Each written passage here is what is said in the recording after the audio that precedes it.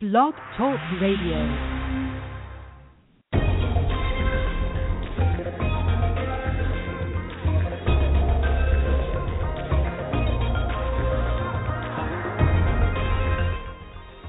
Firefly Willows LIVE presents Revolution, featuring your host, HiC Lutner.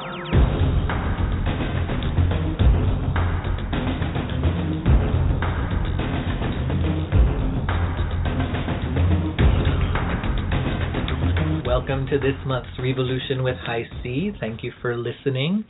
And I'm joined today for our roundtable here at the beginning of the show by Mildred Lim McDonald, Hello. host of Healing Conversations, and John Carosella, howdy, host of Convergence as well as A Shamanic Life, and Deb Carosella, Good morning. our fearless producer and voiceover artist. And for our roundtable discussion, I was struck by a blog post that I saw by T. Thorne Coyle called Welcome Stranger, and you can find it on her website at thornecoyle.com. And here we are in the midst of holiday season, preparations for the holidays, and we start to think about the people we know, who we want to get together with. But what this blog post really was about was, how do we welcome and how do we meet strangers that we cross paths with, so that we remember to always have something to offer or give, even when it's someone that we may not know or that we may feel we have absolutely nothing in common with. And of course, the first thing that struck me was, even when you feel you have nothing in common, we all have our humanity and our experience of being human in this lifetime as a commonality between us. So if we can even just meet on that level, that can often be a starting place to think about, what is it I can offer this stranger whose path has crossed mine? And so I wanted to pose for both my fellow co-hosts here, as well as for all of you listening, to give thought to this as well. My first question around this topic is, how do you welcome a stranger? Because we come across strangers every day. So how do you find yourself interacting with strangers? Do you acknowledge everyone? Do you tend to be in your own bubble and maybe not necessarily take notice? How do we deal with strangers that might make us uncomfortable for whatever reason? Some people get uncomfortable walking by someone homeless on the street asking for money. Other people might get uncomfortable by someone they think is not in a mood that they might like to interact with. So my question to you is, when you come across strangers in your everyday lives, how is it that you interact with them? How can you welcome them in some way? For me, when I meet a stranger, I guess the first thing would be that they don't seem strange to me. So the word stranger is almost a word in my vocabulary that doesn't exist, although I do understand what it is. And I find when I go out and greet the world, I'm naturally open to meeting whomever crosses my path. And I loved your question, because what came to me was, I'm curious about the person. And I also look at crossing their path in whatever way that happens as an opportunity to shift the vibration upwards. So Mildred Lynn, you don't meet a lot of strangers. No, I don't. And that's when I was thinking about this, I realized that. Like, I don't even use the word stranger in my vocabulary. Well, and you come from some place that has a culture of being very welcoming to anyone and everyone in Cape Breton, where you come from. Is that true? Yes, it's true. And in fact, now I'm going to blow the horn of Cape Breton. Cosnas magazine, they did a survey, and Cape Breton was voted the second friendliest island after Bali. Wow. Yes. So in Cape Breton, what does that mean? How do they think about the idea of the stranger, quote unquote? Well, I believe that I'm probably an example of that. It's simply not in people's vocabulary. People aren't viewed as strangers or strange, and the emphasis is on making them one of us or making them feel at home as quickly as we can. So that's where the focus of the energy goes. So I think it's almost a reverse, isn't it? Yeah, that's very interesting. You know, when I thought about Thorne's blog posts, or great blog posts, a couple of things came up for me. One is the thing that I do when I meet someone, even if I'm just passing them, right, not even necessarily engaging them. The first thing I do is I look for beauty. I look for what part of them that I can see, where I can see their inherent beauty, something about them that carries that magic that is beauty. And, you know, sometimes I'm more successful than others, but I know it's in there. And so, you know, Mildred Lynn says she's curious. I'm interested in finding the beauty. And so I guess in a way that's curious for me too. It's just, a different, it's more of an aesthetic spin, I guess you could say, that there's always something about someone that will give me the experience of being in the presence of beauty, if only I can uncover it. I think that I'm very much like Mildred Lynn in that I generally don't think of people as strangers, simply as somebody I don't know. And I'm also very curious because I'm always curious to know what people's story is, to know what their experiences are, both because I can learn from that, as well as it allows me to hear what some other types of experiences are that maybe I've not had, because I'm always just curious what those were, how it was like for somebody to go through those, etc. So I tend to be very curious and open to people that I don't know because I want to hear their story. And therefore I try to create an opening or an opportunity for them to feel comfortable in sharing or opening up in some way. Jeff always laughs at me because the conversations that I will just start having with a taxi driver or a waiter or something, he's always amused by, because I will seemingly be asking them what might seem like personal questions, but they're just not typical questions that people ask. It's not, how are you? It's always wanting to know something. I always want to know, like, why did you get into this profession? Or, what's the most interesting thing you've experienced in the past week? So I think that curiosity is a way to help dissolve the barrier we may feel of strangeness between us and someone that we don't know. And that can be a very helpful and beneficial thing for both parties, because then neither of them feel uncomfortable or distanced from the other, rather than they start to feel a connection or an interconnectedness in some way. The other thing that I look to experience is I'm fascinated by what they can teach me. And you talked about it, sort of uncovering their story, and for me it's a little bit more explicit than that. I'm looking for a skill or an experience or a perspective that will actually teach me a new skill or a new way of looking at the world. And so it's kind of more purposed, I think, than the way I imagine what you're describing, HiC.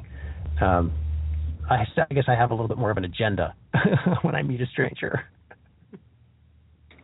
Well, that always makes a stranger feel comfortable, that they're talking to somebody who has an agenda about them. It's only to learn some things.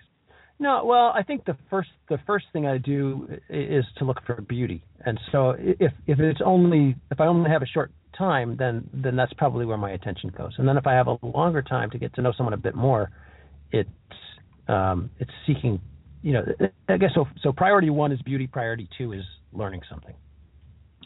And then the other aspect is saying nothing but being open, and then people sense your being.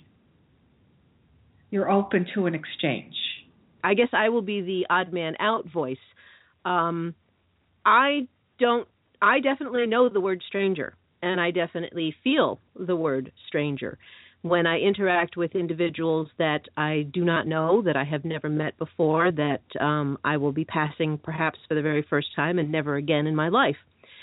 And I find, as I was reading through the blog post and examining and thinking about the message that was there, I very much interact with the world from a very personal point of view.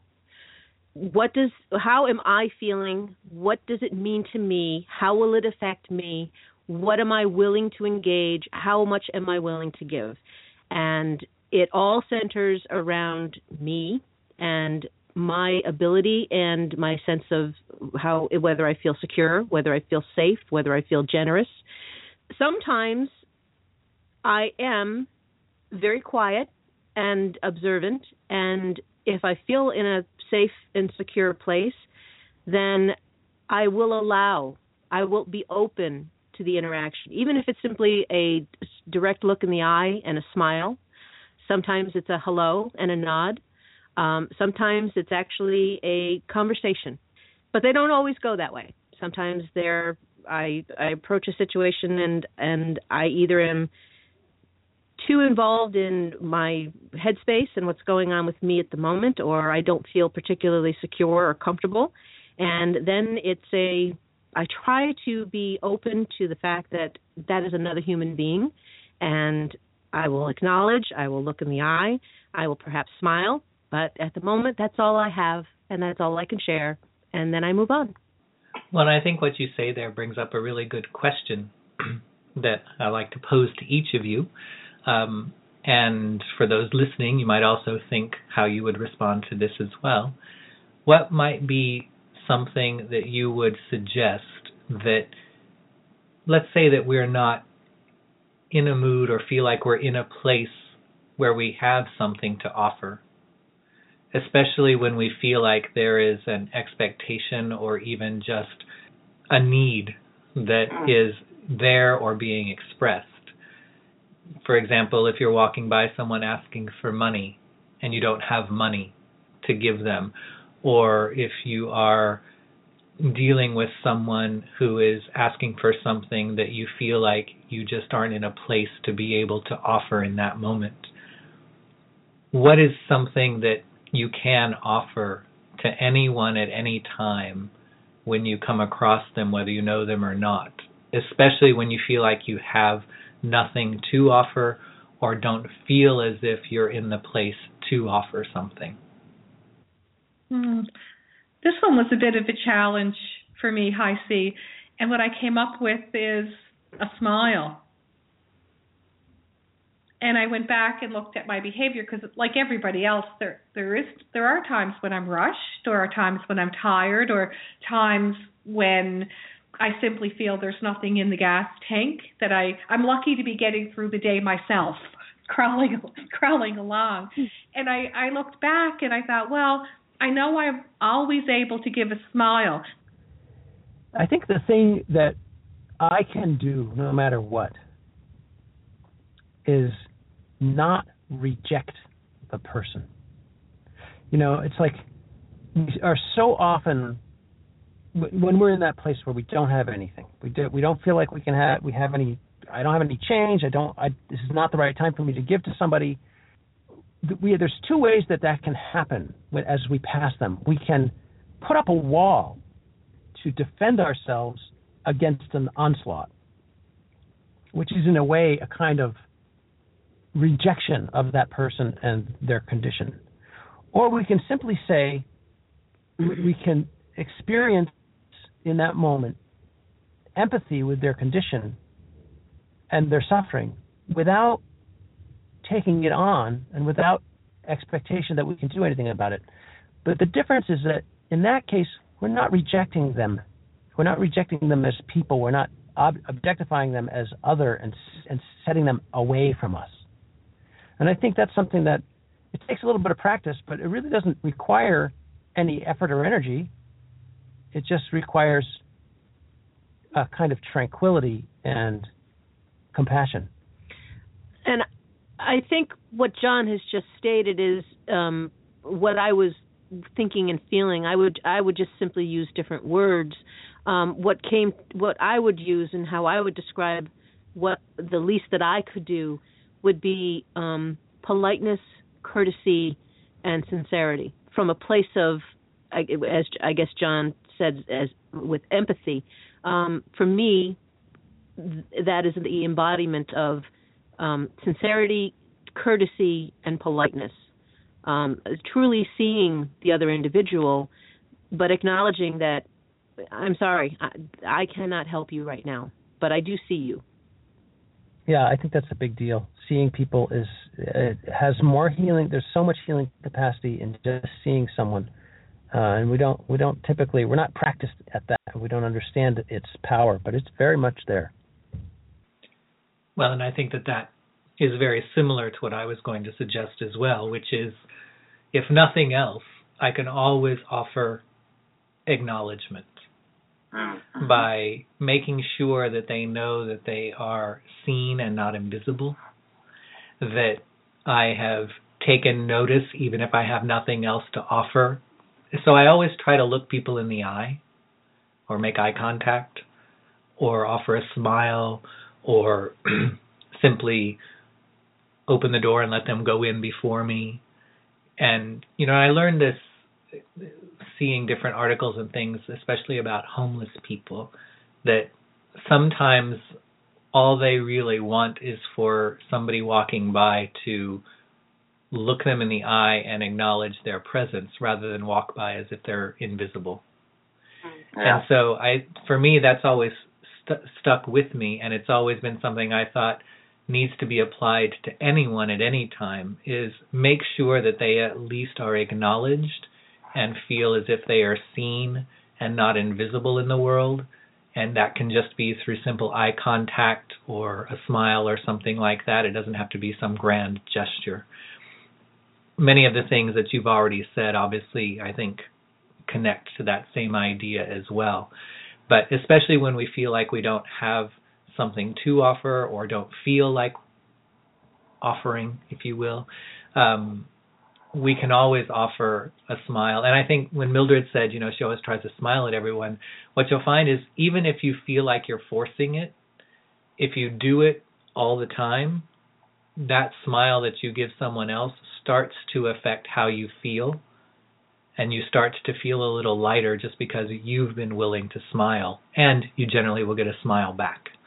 But even if you don't, which goes to not giving with expectation of something in return,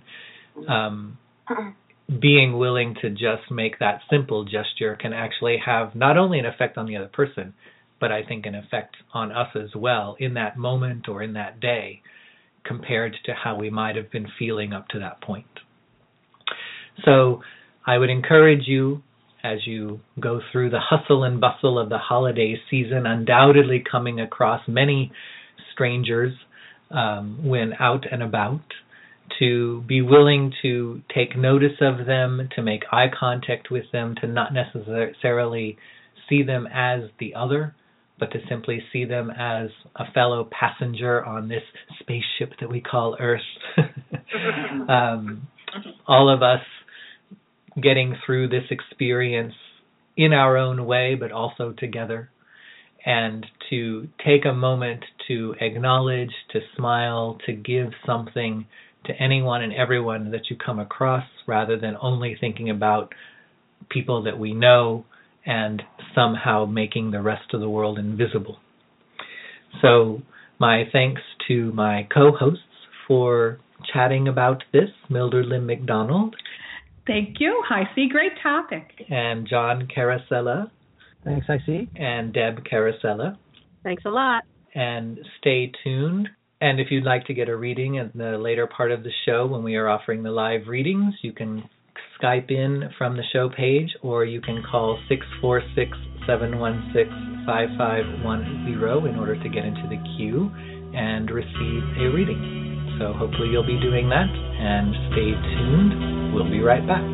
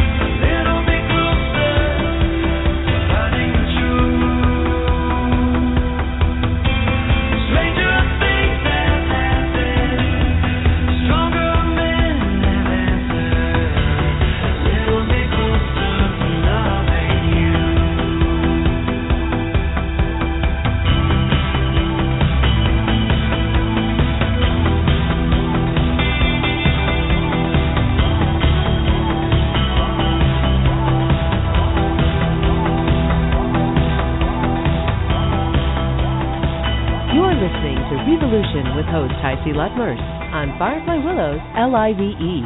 Find out more at facebook.com/Revolution with HiC. Enjoy the show. I am Linda Wiley, and this is Living Well with Linda.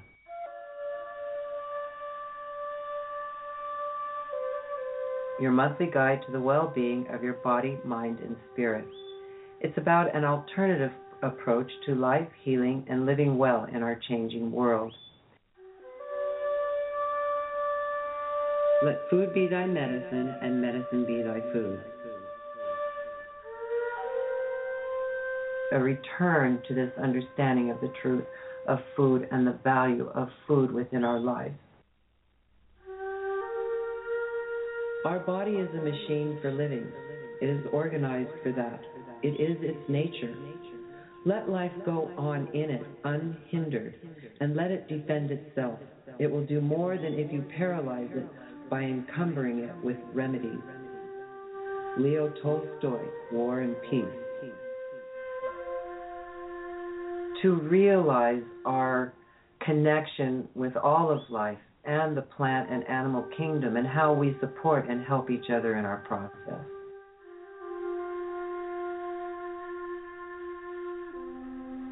I am Linda Wiley, and this is Living Well with Linda.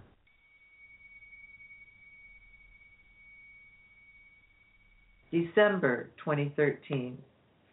And so it is the end of the year. How fast it seems to have come and then be gone.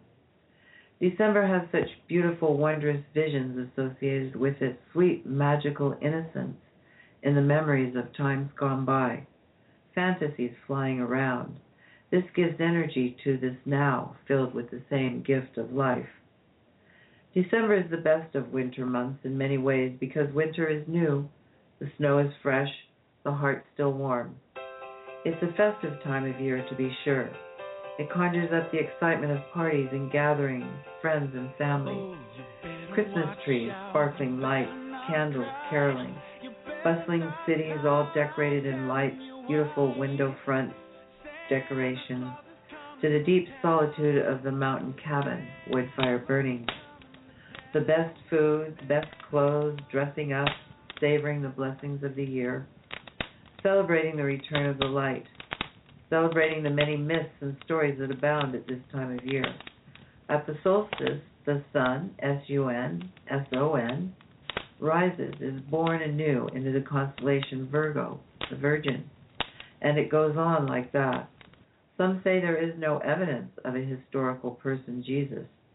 Some say the Bible is a military treatise of the Roman Empire and Caesar, a piece of propaganda to get the Jews to worship Caesar without them knowing. Religion seems to be about the destruction of the soul, not the saving of it. Lies abound in all of life, and it does us well to look more deeply than the surface for our answers. And the answers, most always, can be found within. And so it is about the return of the life, within and without. Remember that the body goes through the earth cycles too, whether we know it or not, or honor it or not. Honoring makes it so much more rich and deeply satisfying, rewarding.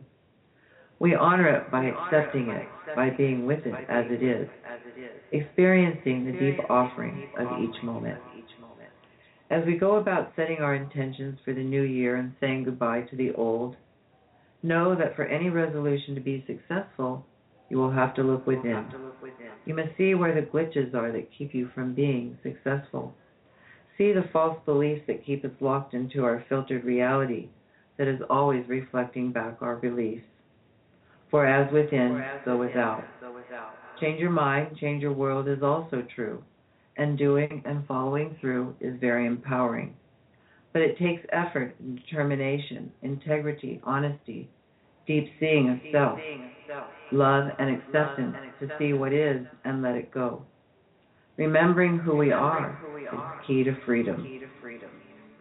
So let us celebrate the return of the light, the mystery, and awe of this place we call Earth, home, Mother, Gaia. Let us remember to love one another and help one another, to realize that without community, there is no life. To deeply care for the earth and each other, that no one shall be without home, food, medical. How could we have ever let this happen in the first place? This is a deep question to ask yourself, for without the gift of the heart, all is lost. Balance is not achieved. Let us see that it is time to stand together, men and women as equals, together, making this a place of truth, balance, harmony, fair share for all. That no tribe member is left out. Again, how could this ever happen? We have wandered far into the desert of life. It's time to turn around. Celebrate what is real in life. Dream the new dream where all are equal. Honor life, your life, and live in accordance. Honor winter's offering to look within, to get in touch with who we are. For seeds sprout in the dark of the rich soil and compost. This is life. May the light of this season fill your heart with love to overflowing, blessing the year to come. May peace and brotherhood be lived in the deep gratitude for this unfolding mystery that we are. May we all awaken to the message of the heart calling out in so many ways.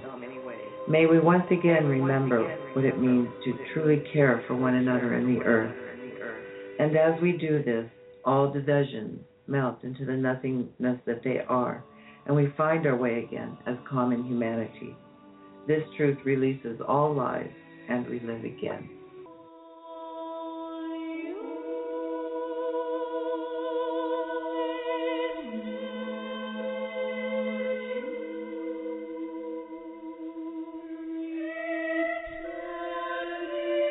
It is time to dream away, to dream the new dream, that all may come to pass that is of the heart. For it is the season to enjoy and celebrate and connect from the heart with all we meet. In the meantime, I wish you a Merry Christmas and I wish you a Merry Happy.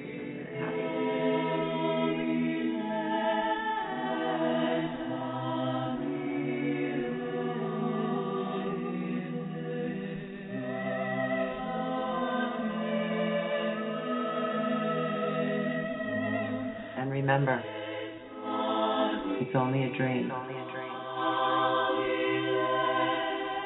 It's only a dream. It's only a dream. Thank you for joining me today for this segment of Living Well with Linda. I'm Linda Wiley. If you would like to chat further with questions, comments, or consultations, please contact me at linda@prestia.com. Thank you and blessings to all. Blessings to all. Have a great rest of the day.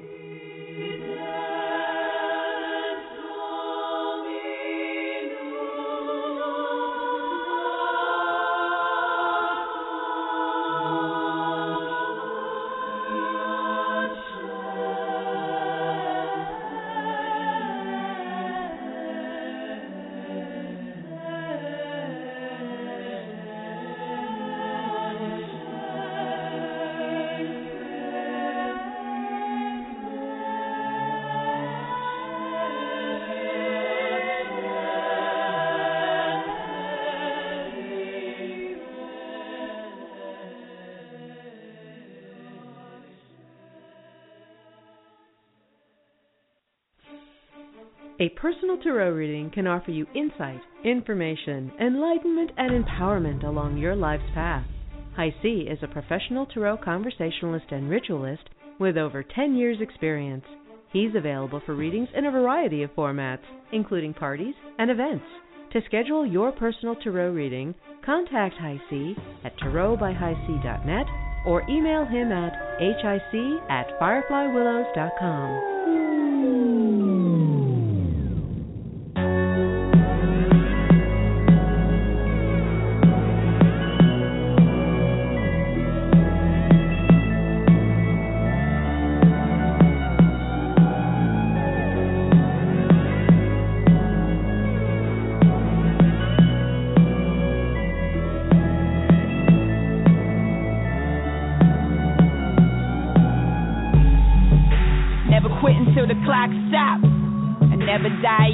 Your heart drop. Success will separate you from the have-nots and have all of these haters at your neck like your ascot. You could do it too, young world. I remember being exactly like you, young girl. No, wait. You can do it too, young man. So you'll be fine as long as on your own too. You stand. Keep on living, keep on breathing, even when you don't believe it. Keep on climbing, keep on reaching, even when it's can't see it, no impossible is nothing. Even when you don't believe it, impossible is nothing. Even when it's work can't see it, impossible is nothing. I shall never let him see me sweat. Promise to want for more until my very last. My revolutionary guest this month is intuitive counselor, business coach, and digital marketer Alissa Cohan. Alissa's approach to health is holistic, looking at the interconnectedness of the body, mind, and spirit. She guides her clients through the healing journey and into health using herbs, stones, foods, and other techniques in order to create the person and live the life they truly want for themselves. Having lost 110 pounds, Alissa Cohan embarked on a 5-year healing journey, including completing a certificate in personal training. She now works as an intuitive counselor, business coach, and digital marketer, raising awareness of inflammatory disorders on the mind and body. Alissa is the host of the Hummingbird Qi podcast on Blog Talk Radio, and you can follow her on Tumblr for tips, tricks, and recipes for optimal health at Alissa Cohan, ALISSACOHAN.tumblr, TUMBLR.com. So please join me in welcoming this month's revolutionary guest, Alissa Cohan.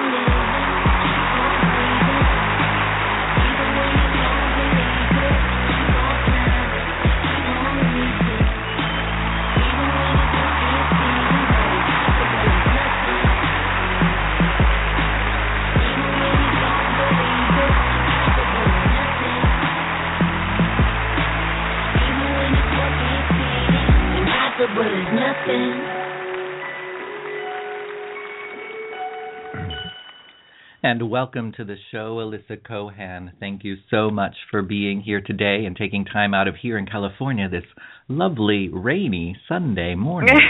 It is. It's chilly and cold. Thank you for having me, beautiful HiC. I'm very honored to be here.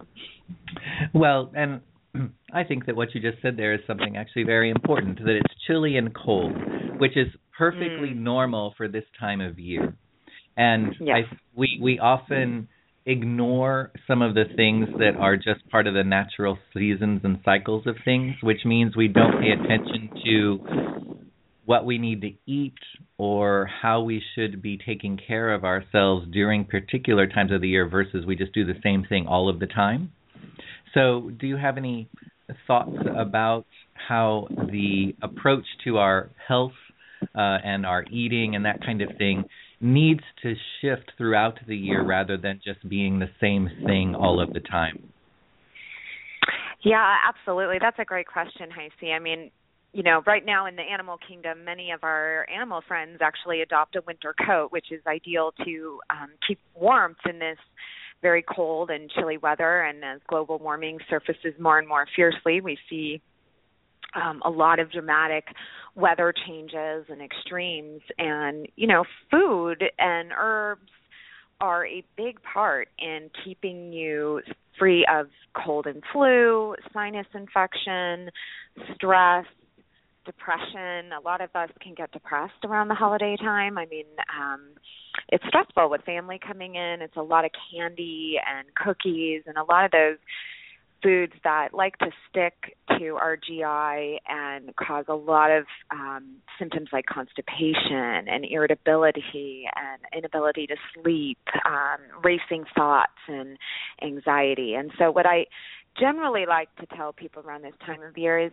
be very gentle with yourself. Eat warming and bland foods. Don't feel the need to really judge yourself or feel badly if you do dip into the cookie jar, but try to offset it with eating lovingly to yourself. If you know you're having a holiday party and you're likely to eat a lot of sugar and a lot of things to spike inflammation, maybe the next day it's nourishing with some good bone broth and good broths over a warm bed of rice, and maybe you add something nourishing like grass-fed butter, just to really soothe and coat the GI and tell your body that it's okay. Things aren't quite at a high spiked level and your system isn't going haywire trying to process sugar overload. So if you can consume warm foods, if you're a salad person, try to eat salad with something like a warm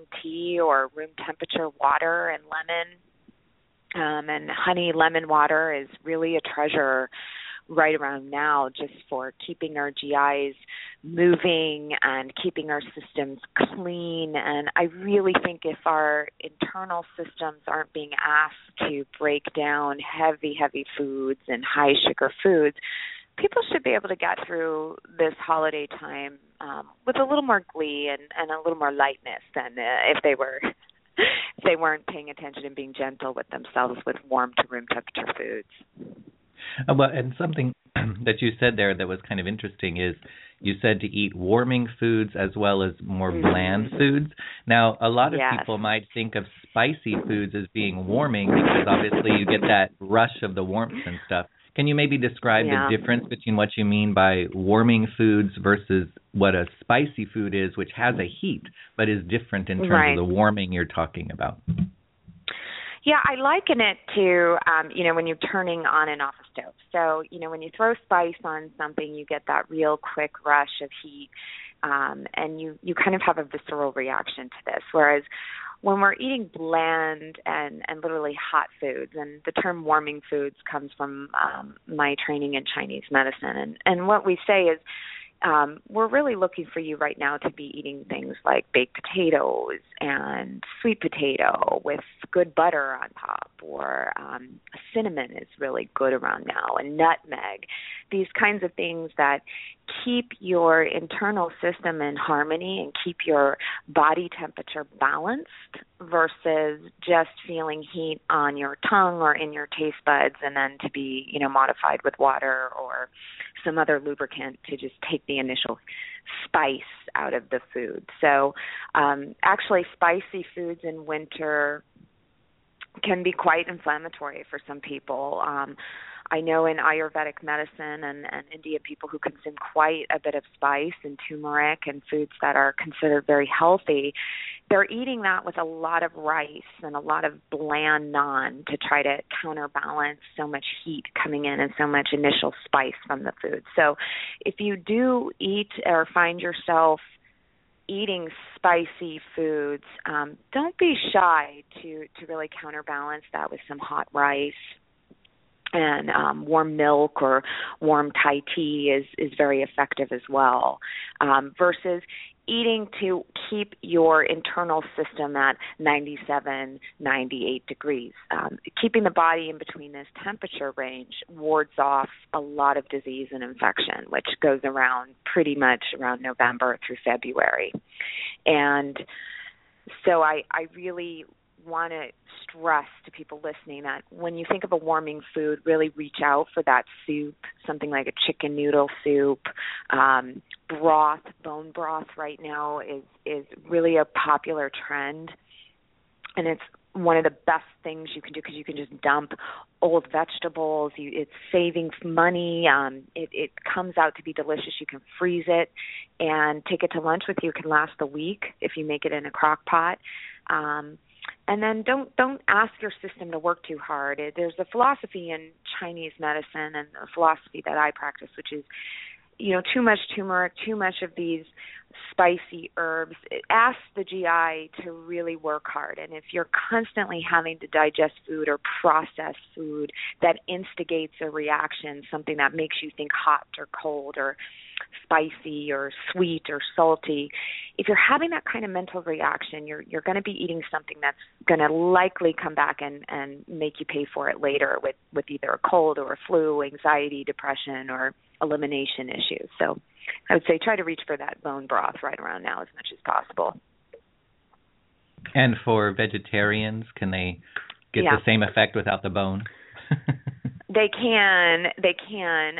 They would just likely really beef up on root vegetables. So if you are vegan or vegetarian, I would really look into leeks and working with radishes and leeks and onion and garlic. It'll really come out nicely. And actually throwing in some cheese rinds make it very flavorful as well. So if you are plant-based and really don't even want to go anywhere near animal product, not even adding butter or anything like that, I would definitely take advantage of working with leeks and a root-based vegetable right around now. A beet even, which actually comes out to taste quite well, but you have to roast it for a good 20 hours because it's a blood orange broth. It will be, I guarantee nobody will steal it from your work refrigerator with a bloody red beet broth. You'll know who stole your lunch that day. We'll just say that.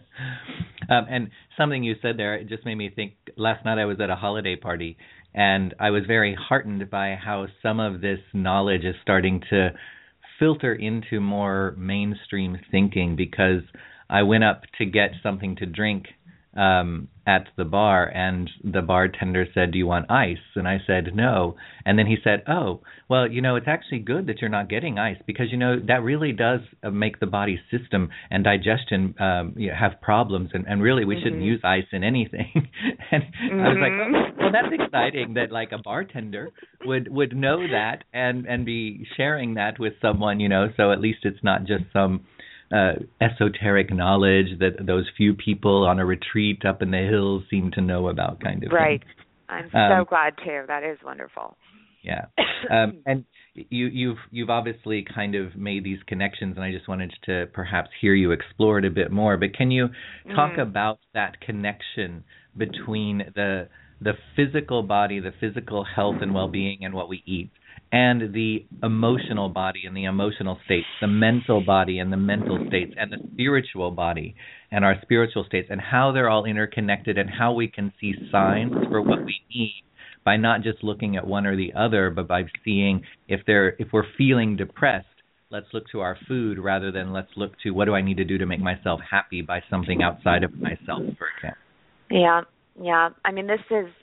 This is such a powerful and dense question, and really something that I'm committing my life study to. But I very much am setting out, and I have a philosophy that I do think our spirituality, our mental clarity, our ability to be a contribution to our employers and our partners, and really humanity is impacted by what we eat.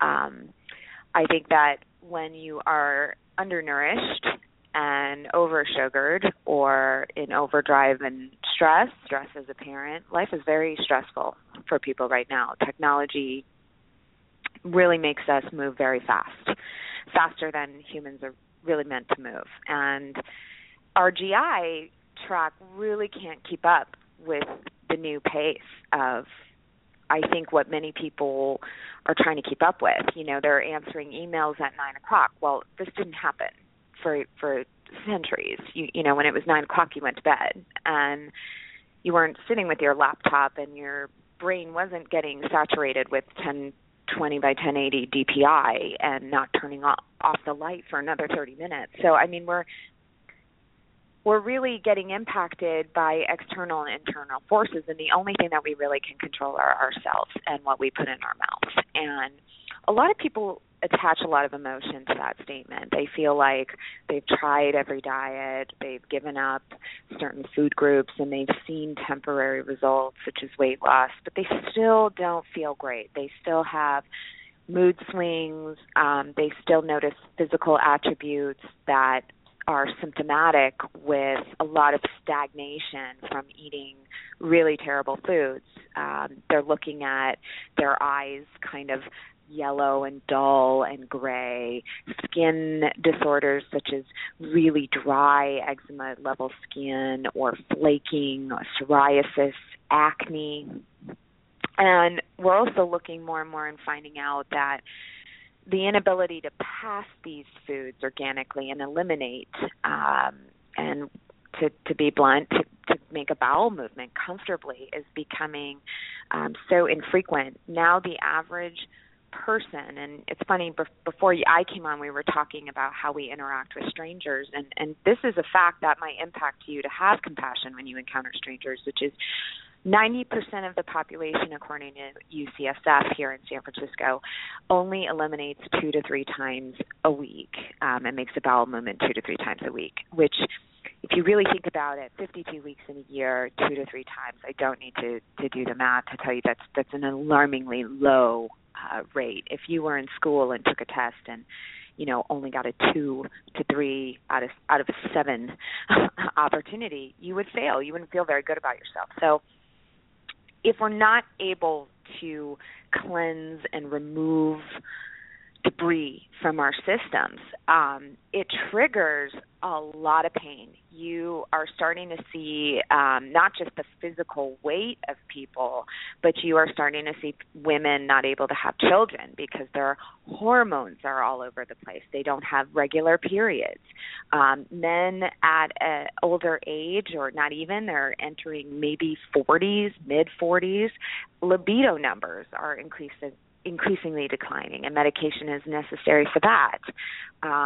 Depression, one of the number one things, again, 80% of the population has or is currently consumed an antidepressant or mood balancer. And when you look at the diet of many of these people, they come in, HiC, and they say, well, but I'm only eating 1,500 calories a day. And they still don't understand why they don't feel well. And when you look at them and say, well, what are you eating? And you take a look and you see, well, they've eaten a salad, but they've dumped Hidden Valley Ranch dressing on it. Or they've eaten a lean cuisine, or they've eaten even Amy's, those frozen food dinners. When you look at the back of these labels and you see what is in them, we're really not good at passing monosaccharides. Okay, we're really meant to just bite into a cane sugar plant and enjoy that sugar, and we should be able to process that. It should be an organic vegetable fruit consumption. And now what we have is a corn-based sugar and almost 90% of packaged foods that are in the middle of a grocery store. So, the number one thing to emotional health is hydration and fat lubrication of the brain. Most people are really dehydrated. So, a daily goal for folks should be to at least consume half of your body weight in water. And that does include, if you're drinking hot tea, even if the tea has caffeine, iced tea, so long as it's been organically brewed, nothing like a Snapple or anything like that. But, like you've literally put tea bags in a pitcher and waited till it's ready for consumption. Then, and I just want to clarify one. Fat. And I just want to clarify one thing for what you said. When you say to consume half your body weight in water, you're talking in ounces. In ounces, Thank you. Yeah. Because I've actually said that. Yeah, I've said that to people, and they immediately have this look of horror, like, how can I drink that much water? And I'm like, I know. Yeah.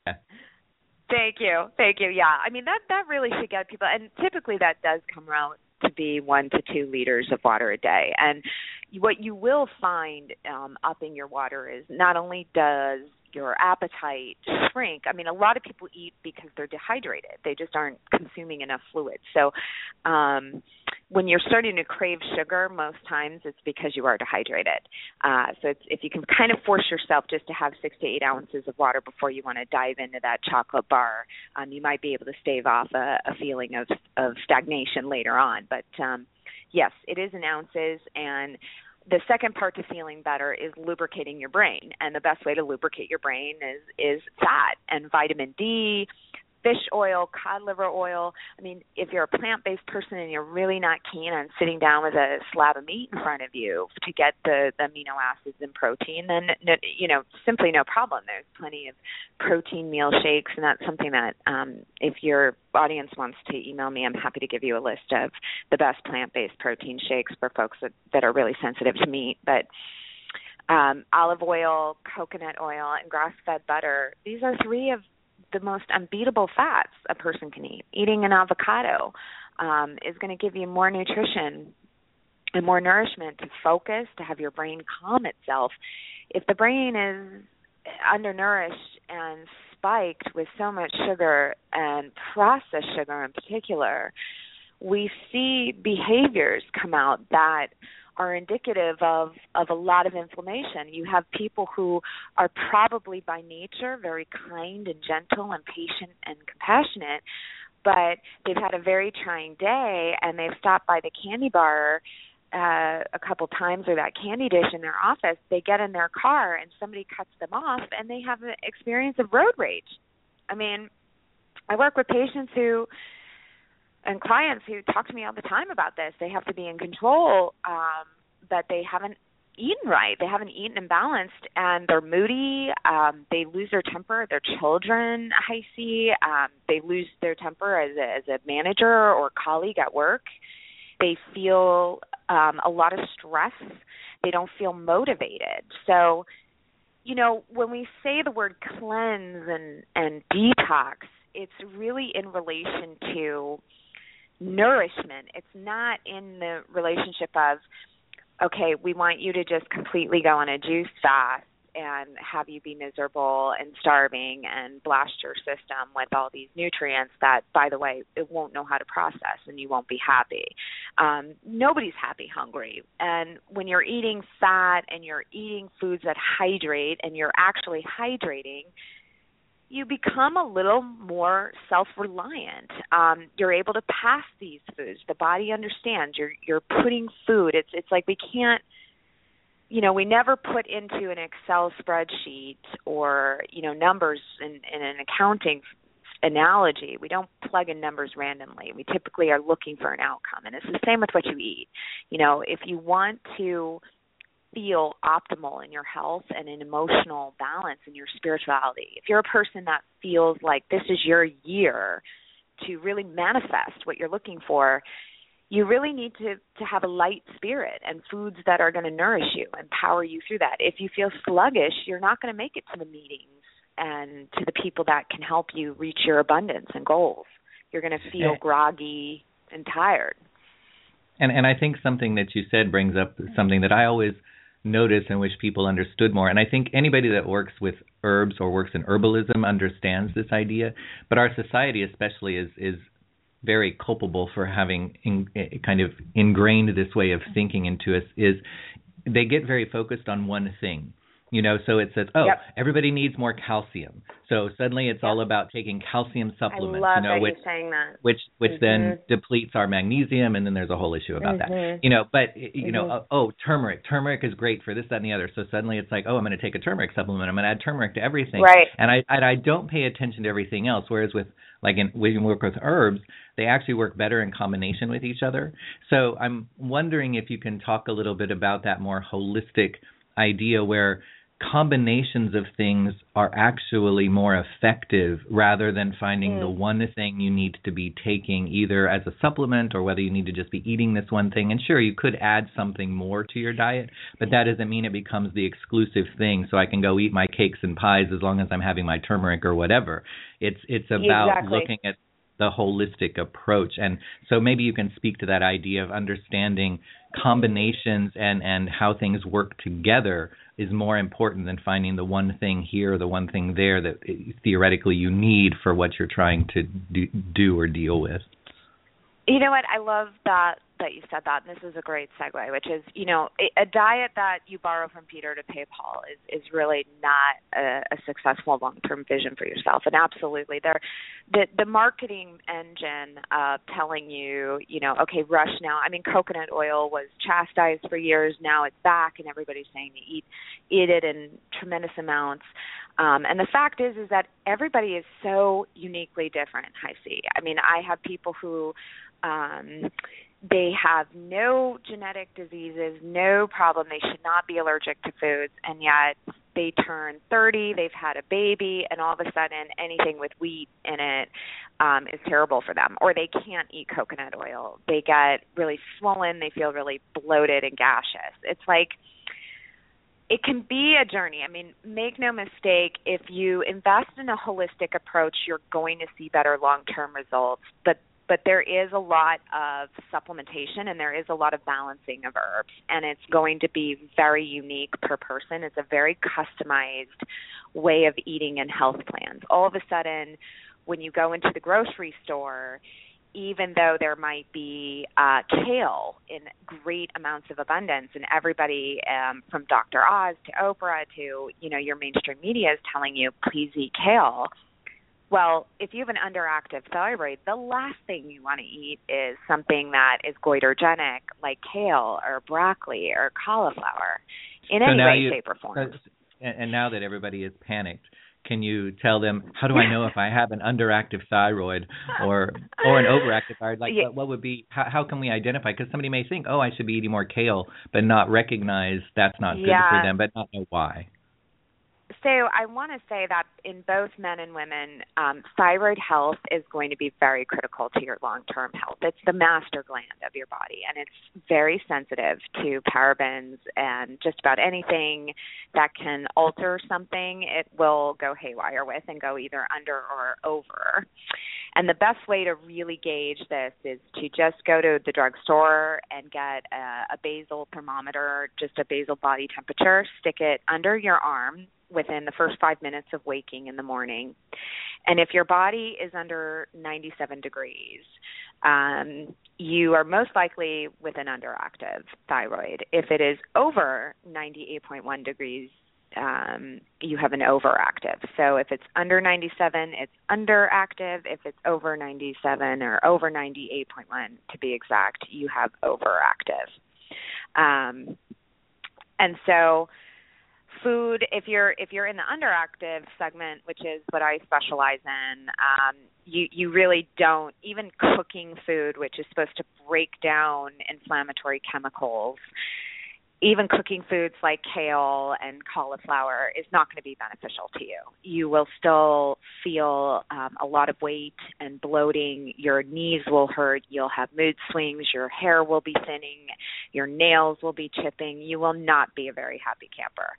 So if these folks, if you're the underactive segment, go out, get a basal body temperature. If you're not warming up after removing goitrogenic foods like the kales and the broccolis and the cauliflowers, you should probably take a kelp or an iodine supplement, and the best formula for that is made by a company called Jarrow Formulas, and they make a 150 mcg of iodine. It'll give you 100% of your iodine dosage, so you won't need to add salt to foods, and it'll really support thyroid health for you. Now, if you're in the overactive community, this is a challenging community because you really need to keep your thyroid calm and you need to bring it down. So your fats really need to go up. You really need to force yourself to up intake of grass-fed butter, olive oil. You really don't want to get into dairy like milk, or even adding half and half to your coffee can be inflammatory to overactive thyroids. They have a lot of sensitivity around cow milk in particular. If you are a person that needs milk with an overactive thyroid, definitely switch to goat. It's way better. So the thyroid, and this segues into a good point, which is the thyroid controls our metabolism and our emotions. And so, because emotions are theoretically, in a sense, handled by our hormone structure. And since the thyroid is in charge of your hormone structure, if anything is off in that gland, you are off. And if you keep compounding something that's slightly off, with goitrogenic foods or overly sugar foods or overly heat foods like spicy food, which if you have an overactive thyroid, you really don't want to be eating, you will feel quite unwell. You will have a lot of miserable symptoms, and which then an herbalist or an acupuncturist would immediately want to address with you, or you would go the Western route, HiC, in which they would give you just a TSH hormone to help stabilize you. So, sorry if that was an earful for folks. No, that was fine. But I think that also speaks to, when you mentioned that there is like higher instances of, say, women having problems getting pregnant and because the hormones are messed up due to the pace of life and stress and all sorts of different things. Mm-hmm.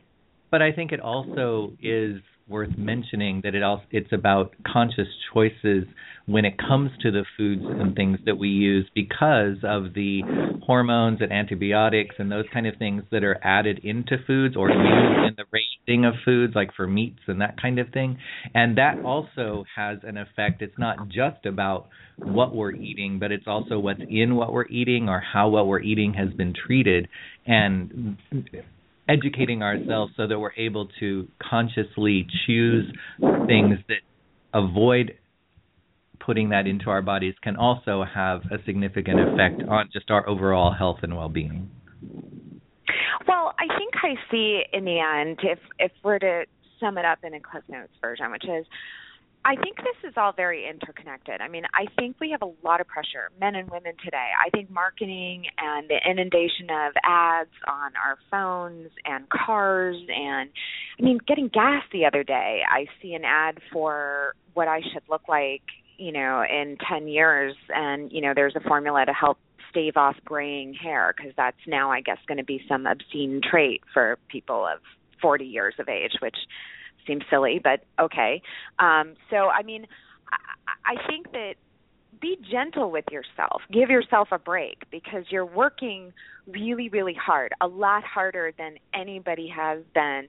I really would argue in the past 50 years, HiC. We're working longer hours. Maybe we're not in factories putting things together, and we're at a desk, or we're, able to work from home, but we're working longer hours, and we're working around technology that sends out their own vibrations. These are live wires too.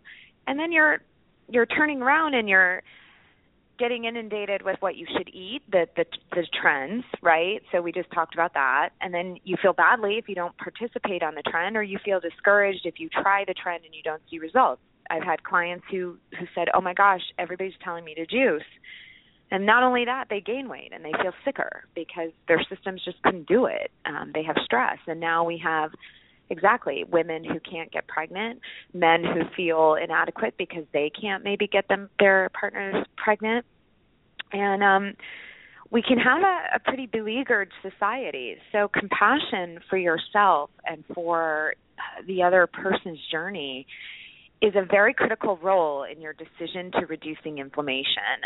And I think then the next step is saying, okay, well, what is in my food? And reading, really taking the time to just turn that label over. And I always tell my clients and recommend to them, the grocery store should be an honor practice for yourself. Your food is your medicine. It's how you're going to power yourself through your life and create the life that you want. You're an architect of that, after all. And, take your time, read the labels. Does it make sense to you? If you can't pronounce it, do you really feel comfortable putting that in your mouth? If it seems expensive to you to go organic, where in your life can you cut back so that you can go organic and, stave off a lot of medical problems later on? Who in your life is supporting you? I mean, this is a really big deal, HiC, which is, if you're healthy, sometimes there's a social anxiety about that. There was a young woman I work with who felt like she might lose her friends because she couldn't go out and drink anymore. It was really bad for her health and causing a lot of extra weight for her. So reading what's in your food, deciding for yourself where you can make cuts and sacrifices to nourish yourself, being gentle with yourself, not judging yourself. I still eat a cookie. I don't think I could live without eating sweets, but I try to source the best chocolate. I try to source the best cookie, and I sit and I enjoy it, and I relish in a good pastry. I mean, this is life. We cannot deprive ourselves. We'll go crazy. So I really like to say that. Yeah, but it's also something that I feel I have observed is it's about self-control and self-discipline. And right. People seem to act as if, sometimes they seem to act as if they don't have any, and two, they act as if they can't cultivate that in themselves. So the person who says, I feel bad because I can't go out with my friends when they go out drinking because I'm not going to drink anymore, I always wonder about something like that, because I'm like, well, but why are you afraid to go have a good time with them and simply say no to drinking in the environment? A lot. Yeah. And I've asked friends that, and they will say things like, well, in the work environment, it's just kind of expected. Everything with the work environment, when we have meetings or we go out for this or that, there's always wine or there's always this, and so it's just part of the culture and it's just part of the thing. And I'm like, yeah, but you don't have to say yes to it. But there's this fear for some reason of saying no or standing out in some way or having to explain, rather than just saying, I just don't, or I'm just going to say no. And I think that goes partially to support systems. So if the only people, like the example you had, if the only people that are her friends and who she hangs out with are always just people who drink, then maybe she needs to look at mixing up her social circle a bit.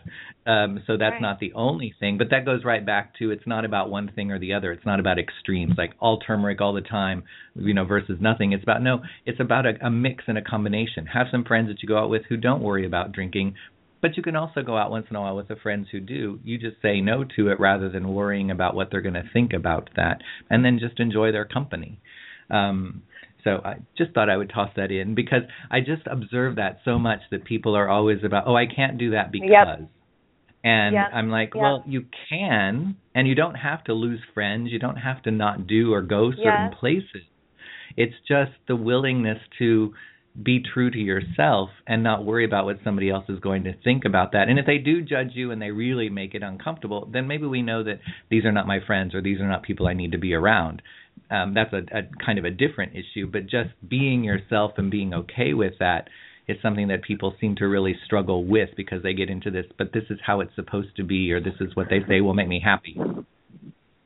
I agree with you wholeheartedly. I mean, I'm a big believer in behavior modification. I think it's very hard to just all of a sudden switch things or swing the pendulum, but I think that at some point self-empowerment and becoming and developing a healthy relationship with yourself and your boundaries, I think it's also going to instigate a lot of positivity in removing stagnation from the mind, body, and spirit, because you learn to like who you are and embrace that change as it moves. And exactly that. If you're around toxic people, I mean, how many of us have, I'm sure, lived where we're just like, we can't be friends with this person anymore. They're too much of a bummer.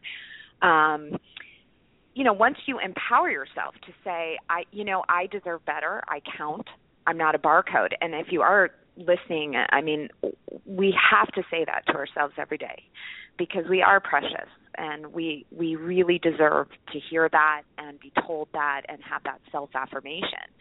And when you have that self-affirmation, exactly, if you're in a bar and your buddies can't support the fact that you're making a commitment to your health and your boundaries, those are probably not the right people for you.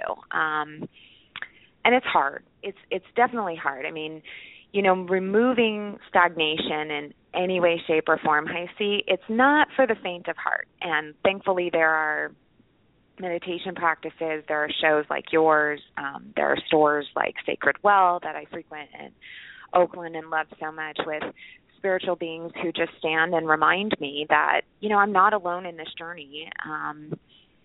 So I really encourage folks to kind of develop a self-affirmation. I told a client that was losing a lot of friends. She had decided to shift from her drinking behaviors, and she wrote on her mirror every morning after she'd get out of the shower that, she's going to meet the right people because she's on the right path. And sure enough, it took her a year. But now some of her best friends go running every morning, and she has a great life. She met a great guy.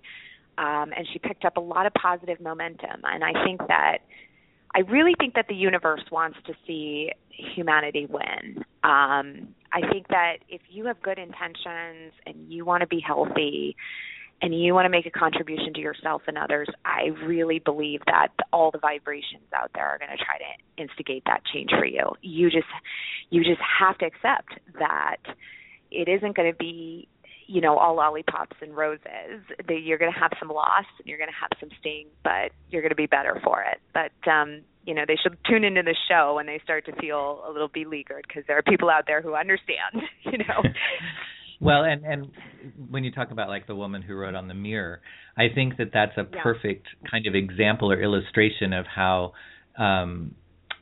we can look at the physical as kind of a mirror of the emotional spiritual, because when you talk about needing to release blockage and constipation in the system, it's allowing the qi as well as the other things in the body, obviously. It's allowing things to flow more freely and more efficiently, and it opens up that space where the blockage and constipation was in order for that to happen.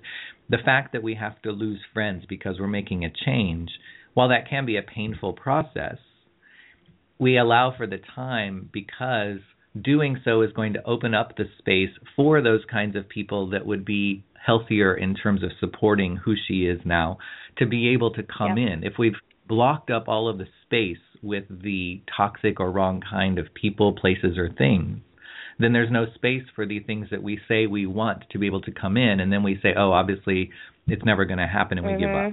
There you go. So there you go. Some of it is cultivating that patience.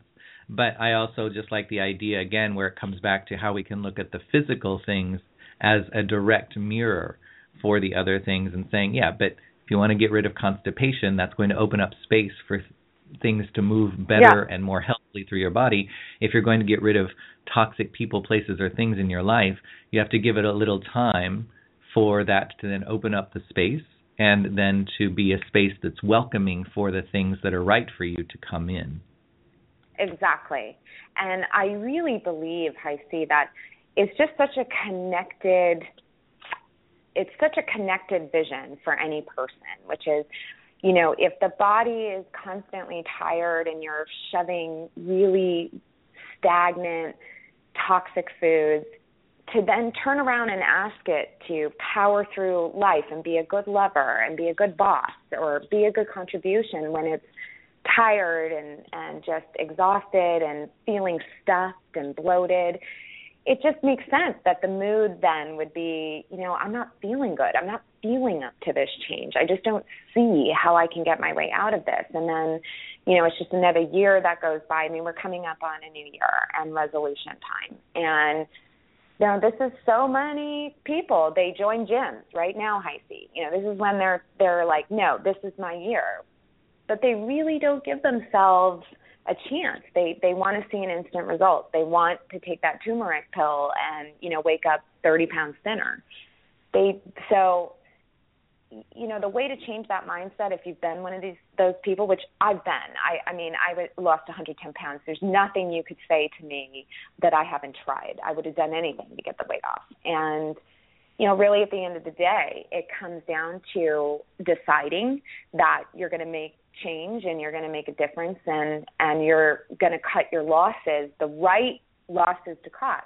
And I want to say personally, it wasn't easy. And what I find, though, and what I want to give folks hope about, this, the picture isn't bleak, because what I've found is that people that didn't even notice me before HiC or weren't even really rooting for me, they didn't even really like me, they admired my discipline. They admired my change. And all of a sudden, people and energies that kind of didn't know how to be around me started to come out and talk to me, and I started to realize, wow, these people are really cool, and we're coming closer, and we're getting better work done, and I'm having more fun, and I'm meeting nicer people, and I'm feeling empowered. So, you know, I think that the momentum shift starts in the mind. You've got to start with the decision that you deserve to live optimally and feel good.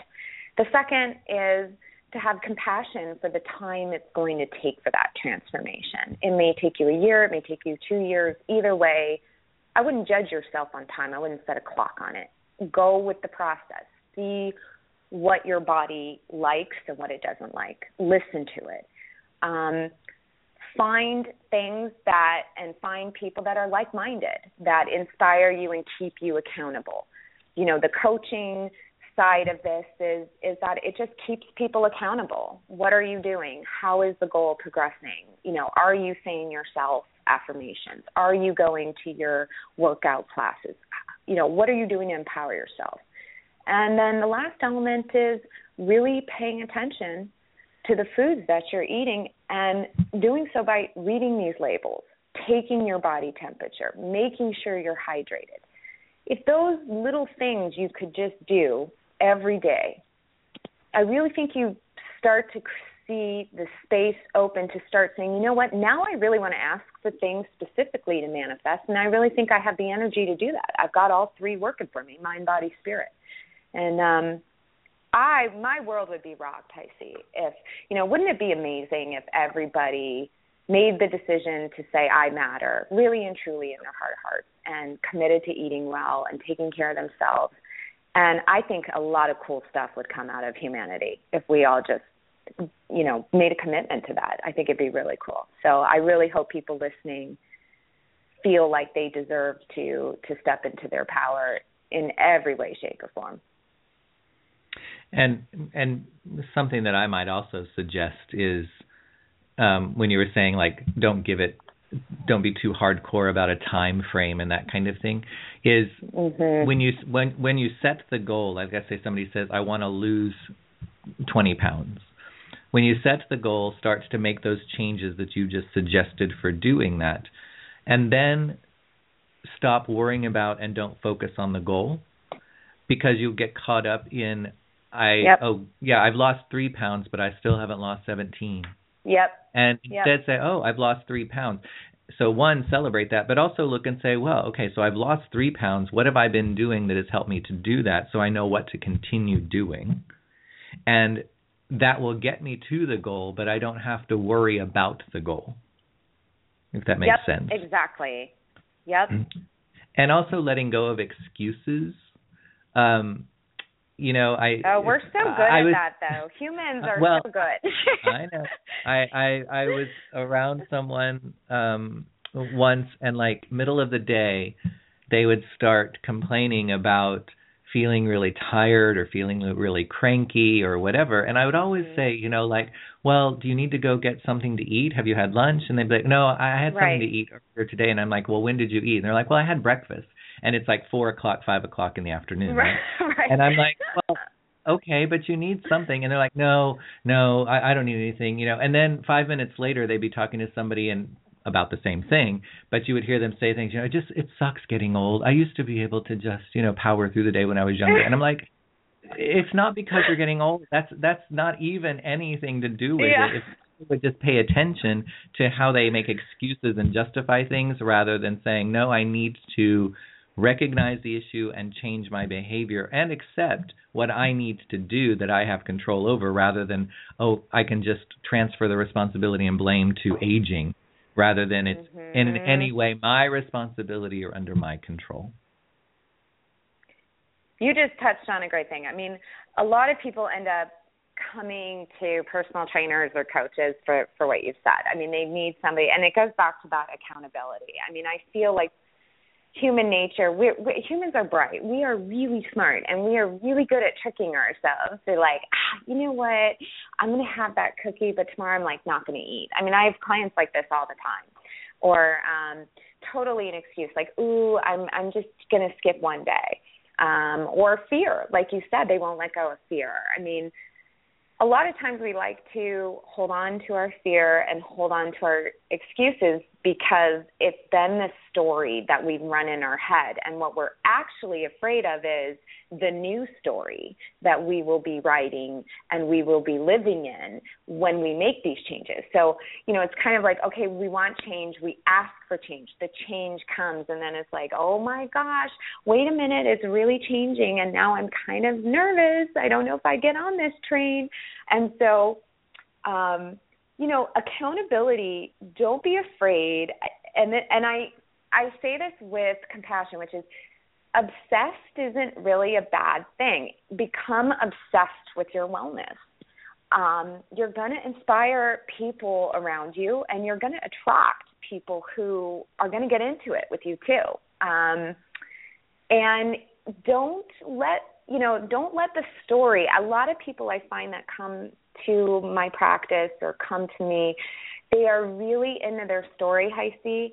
They want to hold on to that victim story so much that it becomes so terrifying to them to let go of the story, because all of a sudden when they let go of their victim story, you know, this happened to me, my husband divorced me and it caused me to do blah, blah, blah, or I gained the weight because my boyfriend dumped me, or my mom always was really judgmental about my weight. You know, when we hold on to the fear, we really cannot heal. And so you have to really decide, what is the story you want? Is this same old story working for you? I mean, do you turn on the TV and watch the same episode every day of the same show? No, you want a different storyline. You're excited. You want to grow. So, you know, take a look at what story you have running in your head and see where you can kind of change it and say, you know what, maybe I'm not ready to let go of my fear. Maybe I'm just ready to write a different part here of the book, and just be open to it and have a lot of compassion for yourself. Don't judge yourself. I feel like a lot of people have pressure right now, and especially with holidays. So be kind to yourself. Now is not the time to pick on yourself at all. But I think, you know, playing off the same analogy you just did, though, when people are afraid of letting go of an old story and afraid of writing a new story, it also, that not letting go of the old story is like when you watch a television show, for example, and it starts to get really confusing and convoluted because they start to have so many different plot lines going on and so many different characters going on. They never tie one up in order to start another one. It's like you've got now 7 different plot lines and 18,000 different characters to keep track of.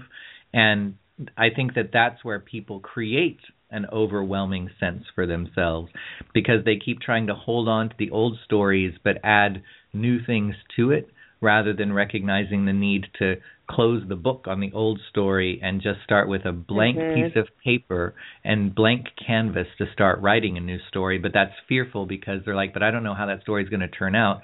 I'm comfortable in knowing my old story. Even if I don't like it, I'm comfortable in it because it's familiar. And, you know, I think that's where people get tripped up, is they start to create too much convolution by holding on to and keep adding to, thinking that that's going to somehow change things, rather than recognizing. Well, exactly. I mean, I think that that's actually when people make excuses. And, you know, Albert Einstein, the definition of insanity is, you know, doing the same thing every day or doing the same thing and expecting a different result. So, you know, if you find yourself making excuses, or if you find yourself not pulling the trigger, sometimes it goes the other way, where you are stagnant, literally. You have a hard time making a decision. You know, just take a look again at that story and find help. I think there's a lot of people that talk about this, that you don't need to spend a lot of money to find the tools to go and, God, message my page. I mean, I'm happy to help you. Email me. I am completely happy to help you. I love talking about any way to make a person get off and instigate change. So, but I often find in my own life. Yeah, please. Well, I was just saying, and I hear this excuse a lot too. If you can't afford to join a gym, yep. There are plenty of parks that have like different little workout stations set up, for you to use. There are lots and lots and lots of YouTube videos and things that you can use for people that are showing you how to do things in your house, where you can use, cans of food as the weight and different things. So, there are ways, if we're just willing to look for them rather than hoping for the excuse to not do it. Well, I would join the gym, but, they charge $50 a month. I can't really afford that. So, while I would like to do that, I can't. Oh, okay. Right. Well, that doesn't mean you don't have to exercise. That just means you may not do it at the gym. It's not the excuse to say, then I guess I won't exercise. I mean, a lot of people say this, and I'm really glad you mentioned YouTube, HiC. I think that one of the positive things about technology is that there's even applications where for $5 to $10 a month you can watch videos exactly that, using soup cans to build muscle memory, work to lengthen your spine with correct Pilates movements. I mean, I was 110 pounds, so going to a gym was really hard for me. It felt really emotional. My victim story was I was this big fat blob with every wobbly bit jiggling on every single motion I made, and I just personally felt really exposed and embarrassed to go work out. So I started in my dining room on a yoga mat. Just move. I think, I hate to quote Nike, but just do it. Don't think about it. If you want to work out and move your body, move it. Obviously we might be at work and we have some situations where we can't, but I absolutely encourage people to get in exercise. It's a very important way, not just as your personal trainer, but definitely for clearing even a bad day. Just get out and walk on a treadmill or lay down on a yoga mat and stretch your body, move your muscles. Absolutely. And I think that speaks to, because you were talking about it's okay to get obsessed about something. But I think with obsession, you have to be careful of not doing it to an extreme, which can create burnout or can create unrealistic expectation or can create, you can hurt yourself. Because somebody who joins a gym and says, okay, I'm really going to do this, I'm going to go and lose weight. And then they go, and the first time they go to the gym, all of a sudden they're trying to lift 150 pounds and they're doing an hour on the treadmill, and all of a sudden they find themselves, passing out in the parking lot. And it's like, you have to learn, and this goes back to like with the foods and everything else, you learn the balance, you learn the proper mix and proportion of things, and it can increase over time. But just like with, you don't just take all turmeric all the time. It may be one thing that you take once a day or every other day, and you mix that with something else that you take every other day or something like that. So I just wanted to point that out, because I often see that as part of the problem with a lot of people too, is they burn themselves out because they go in and they go so full force that they can never keep that pace up, and then they just kind of either start drifting away or just stop doing it. Totally. Yeah, I mean, burnout is a big problem. As a personal trainer, I see it a lot.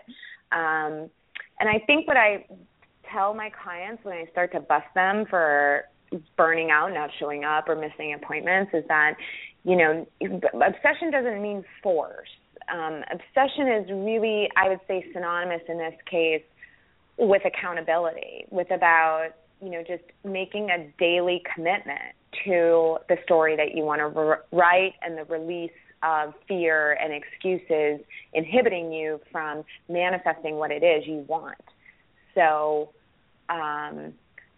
thank you for helping me realize I really want folks to just think about more accountability then, daily making sure whatever health regimen that nourishes your mind, body, and spirit, that you keep to that. And you surround yourself around people who will empower that.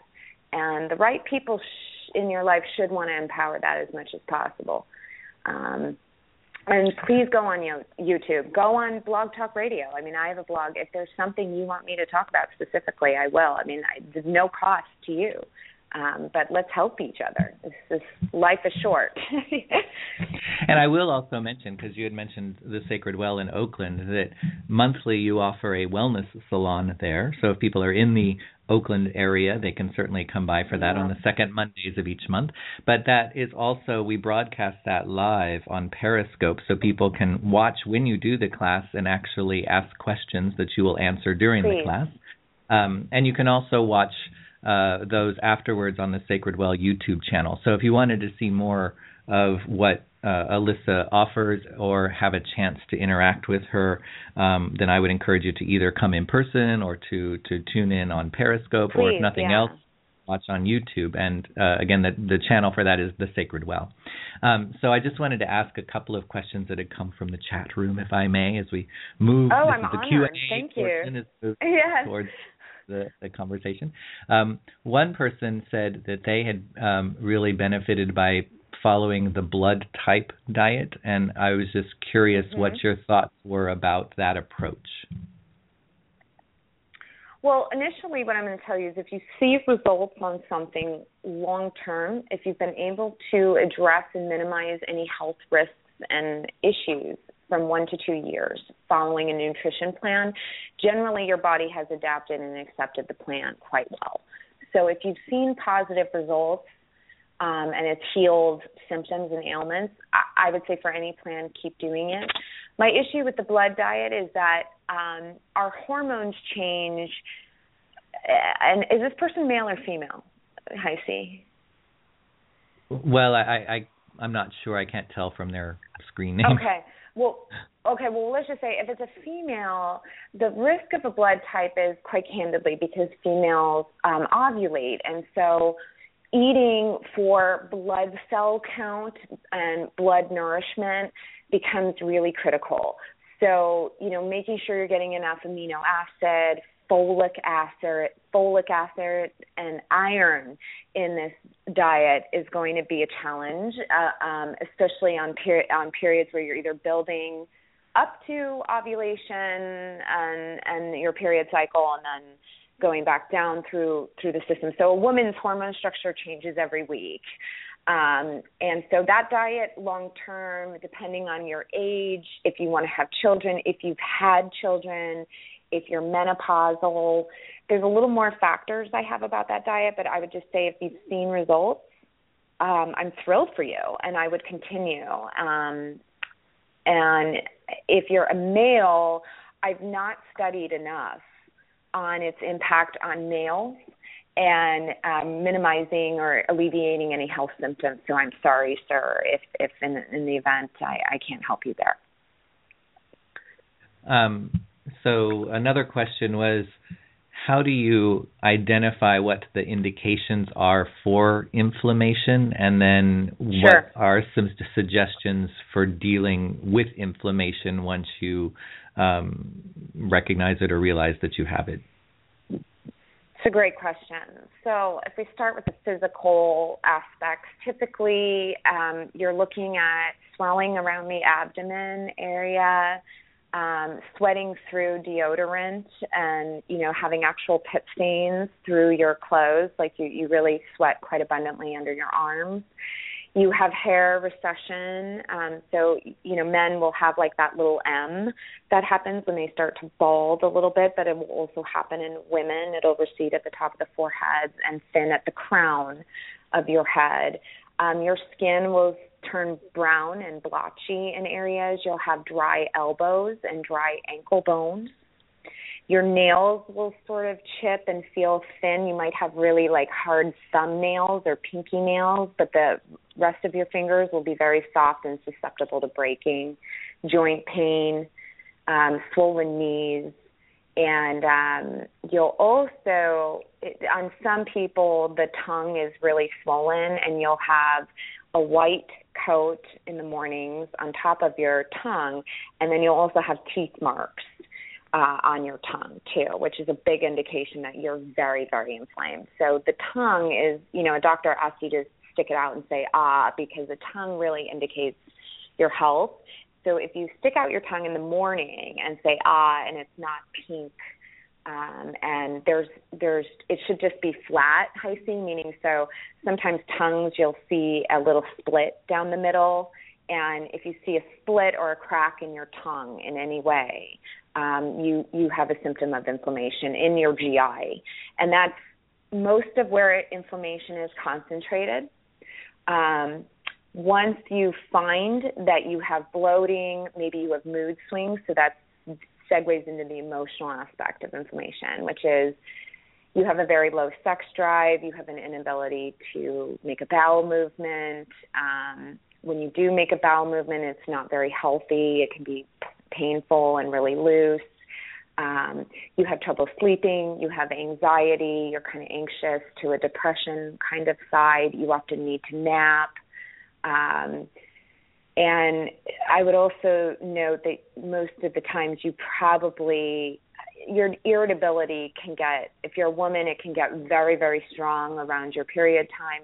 And if you're a man, it can really actually spike later in the evening, that you feel a source of irritability and tension, like a surge of everything. Like you'll be sitting on the couch and there's like a surge of everything in your mind of everything you should have done, or you just have an anxiety passing moment. Once these things are identified, one of the best things to do is look at your hydration and look at your fat intake, because if you have a busy brain and a moody system, you're likely to not be eating a lot of fat. So before you go to bed, you're going to want to take a DHA supplement and probably a tablespoon of some kind of oil. I advocate olive oil. Some people just can't do that. So avocado oil is really good to consume at night. And it's very, very bland. If you can't do that, walnut oil is also very good. And walnut is a great source of magnesium. So, I mean, you get kind of a double whammy there if you can force yourself to eat walnuts. If you have a nut allergy, though, you can do flax oil and avocado oil and take it at night, maybe an hour before you go to bed, and you will wake up, and not only will your tongue not be swollen and inflamed, but you'll also wake up feeling really, really refreshed. So fat, and then water. Do not ever exceed in ounces half of your body weight. You'll instigate adrenal fatigue and your kidneys will fail. So never exceed that amount, ever. And if you can hydrate, you'll start to see an improvement in mood and in body function.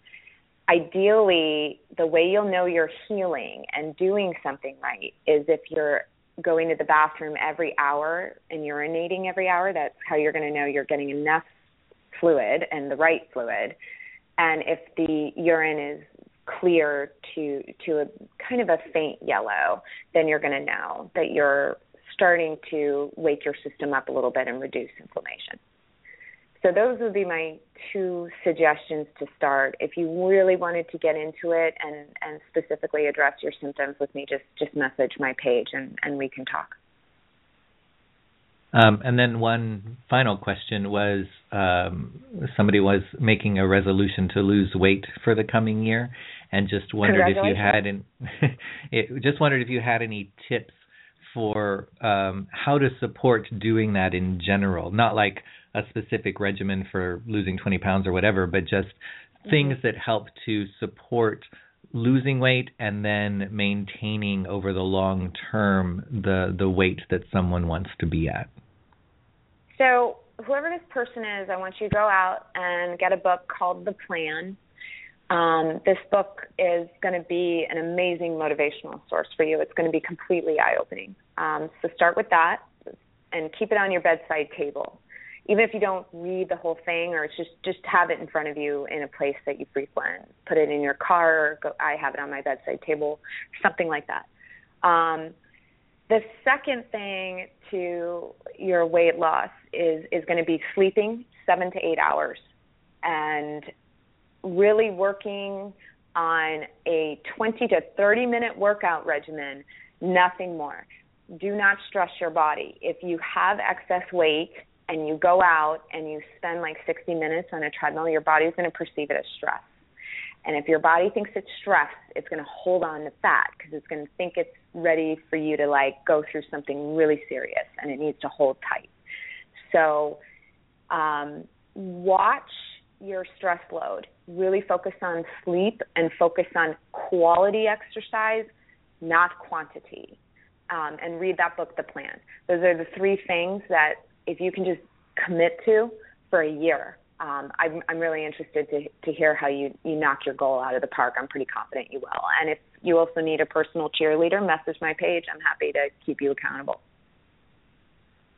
And I'm just going to say something that I do, and you can tell me, that I'm totally crazy. Well, you're beautiful. You're beautiful. So whatever you do is great. Well, one thing is that in the morning when I get up and at night before I go to bed, I have a glass of water with a couple of teaspoons of apple cider vinegar. Now, I know you're not a big proponent of apple cider vinegar, and I think that as an alternative, you suggest using aloe vera juice. I do, yeah. And then also when I get up, if nothing else, I encourage people, when you get up, do a series of like 30 jumping jacks.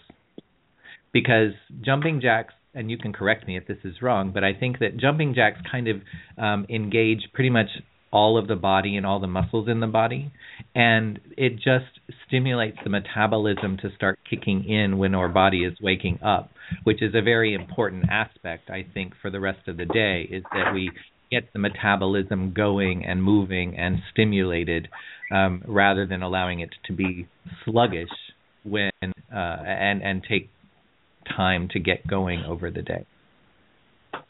Well, I think that's great. I think movement is awesome, and water, I think that's a great regimen. And I think just overall, have patience for yourself.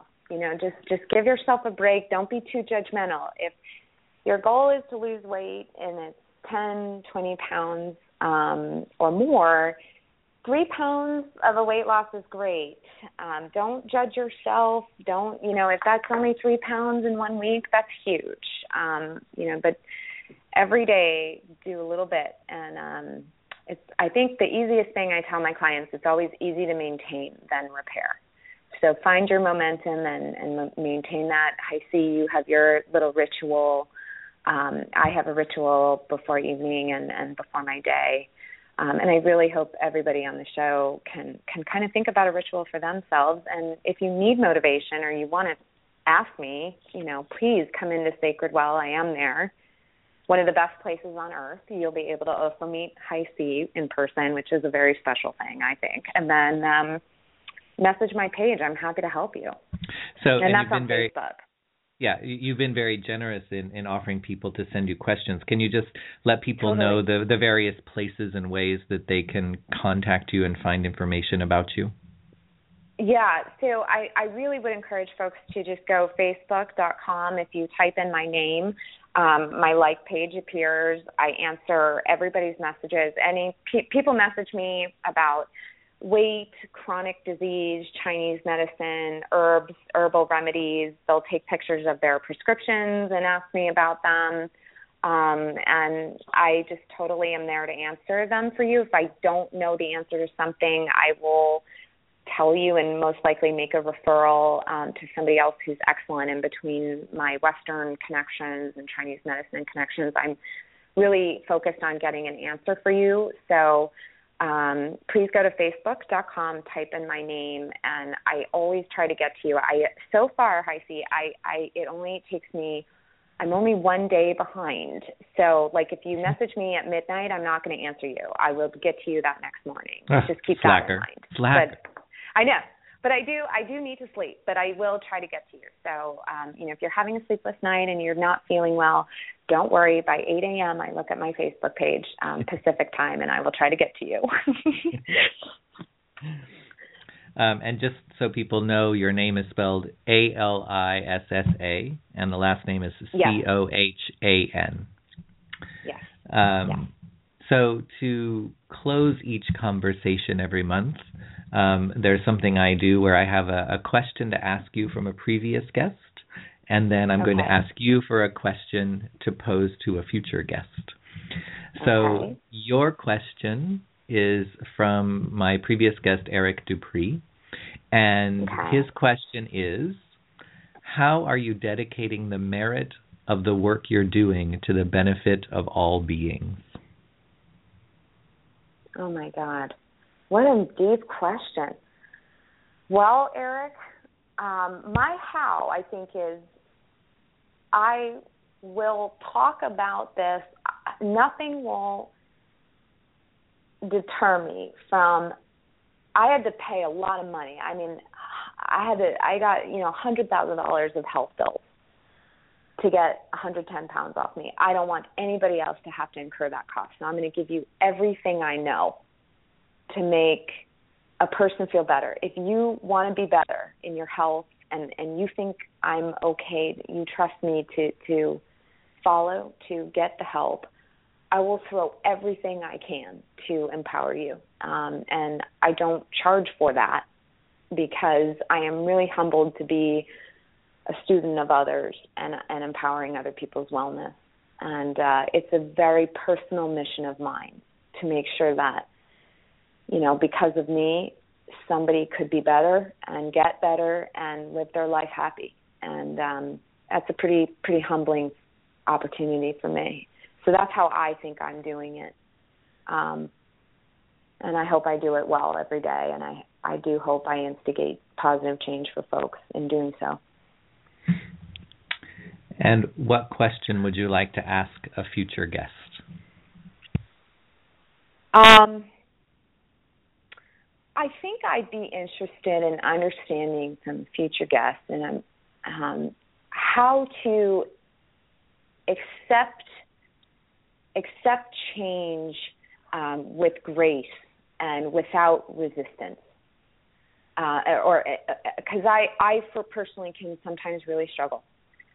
Change comes and I really can resist it sometimes. And I'm just very curious how to see and accept change and not just go with it, HiC, but not view it as a threat in a way or as something that's negative, but something for the better. And I'd love some guidance on that too. That would be helpful for me to know. Well, I think that's an excellent question and one that is very, very appropriate for many, many people that are listening. So thank you for asking that question. Thank you. And thank you so much for having taken time to be here and share so much of your wisdom and experience with people.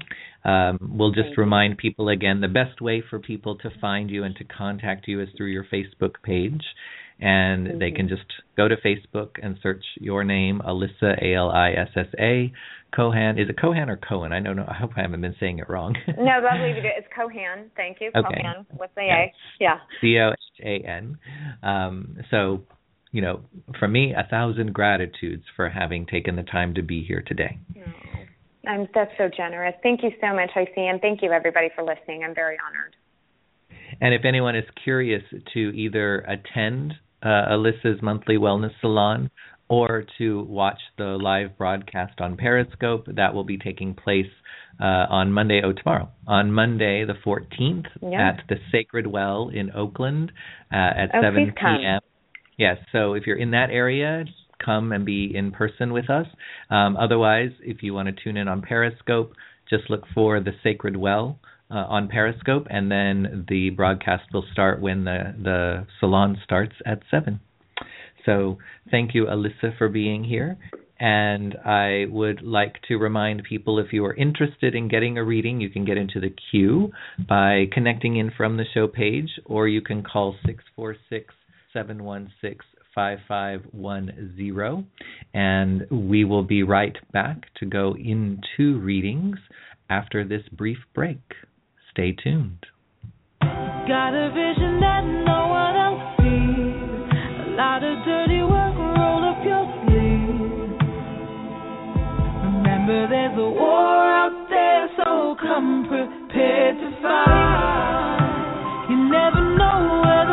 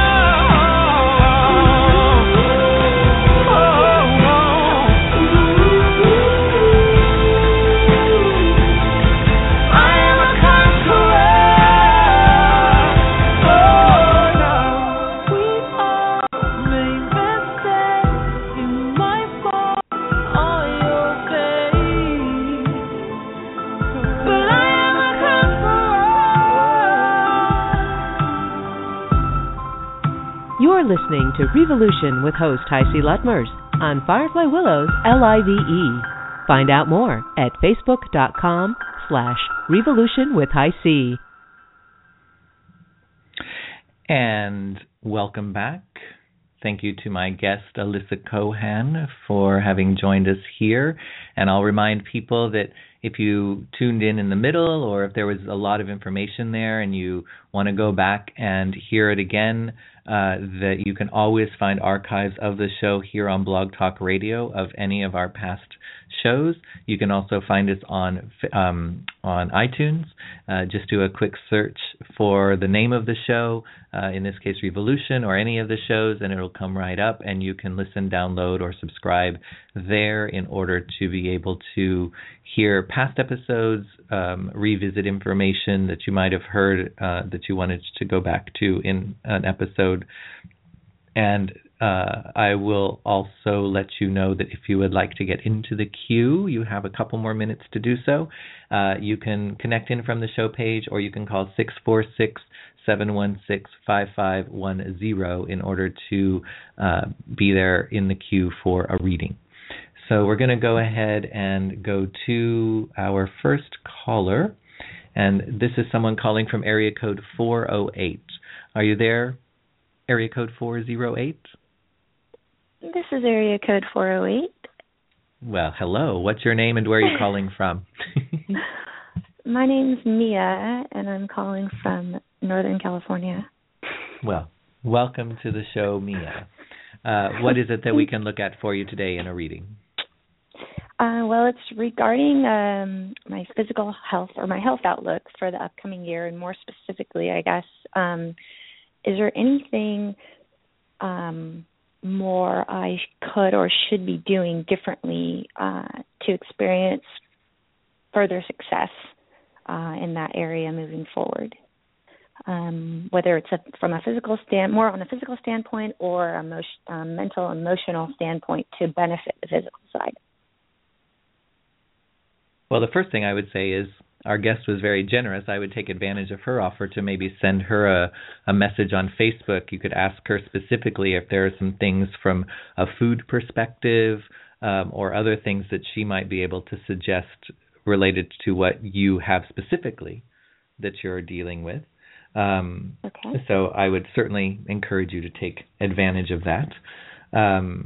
And then in terms of looking at the cards, so the first card that comes up is, well, in this deck it's called the Princess of Discs, which would be the same as the Page of Pentacles, reversed.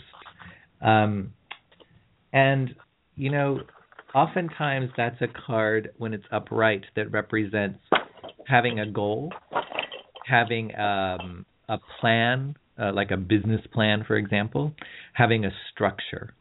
And reversing it can say that we may be a little too haphazard in what we're doing or the approach we're taking, and we need to come up with some very specific, well-defined goals, and then some very specific, well-defined plans of, okay, I'm going to do this, and I'm going to do this for X amount of time, and I'm going to do it, every day I'm going to get up and I'm going to do this, and I'm going to do this. These are the steps I'm going to take, and I'm going to wait until I see. It's kind of like what the guest was talking about. It's like, I'm going to do this, but I'm going to wait until I start seeing the results from it, and then I'm going to add the next thing. And it's not so much about, I'm going to do this for a week, and then I'm going to add the next thing and start doing that for a week, and then the next thing for a week. It's saying, I'm going to start doing this. Then when I feel I'm seeing the results and this is sustainable and this is really kind of settled into a natural part of what I'm doing, and it's really kind of solidified in terms of the results that I'm seeing, then I'll add the next thing. So it's not being in too much of a rush, because the Three of Pentacles is right after that card. And so the fact that we're getting two Pentacles cards right next to each other, Pentacles is the Earth suit, which is kind of the slowest moving suit. And so it says we have to have the patience to allow things to happen in the time and in the way they need to, rather than trying to push, rather than trying to rush, or rather than trying to force. So, and Three of Pentacles is a card of doing the work, but it's also a card that represents collaboration and teamwork.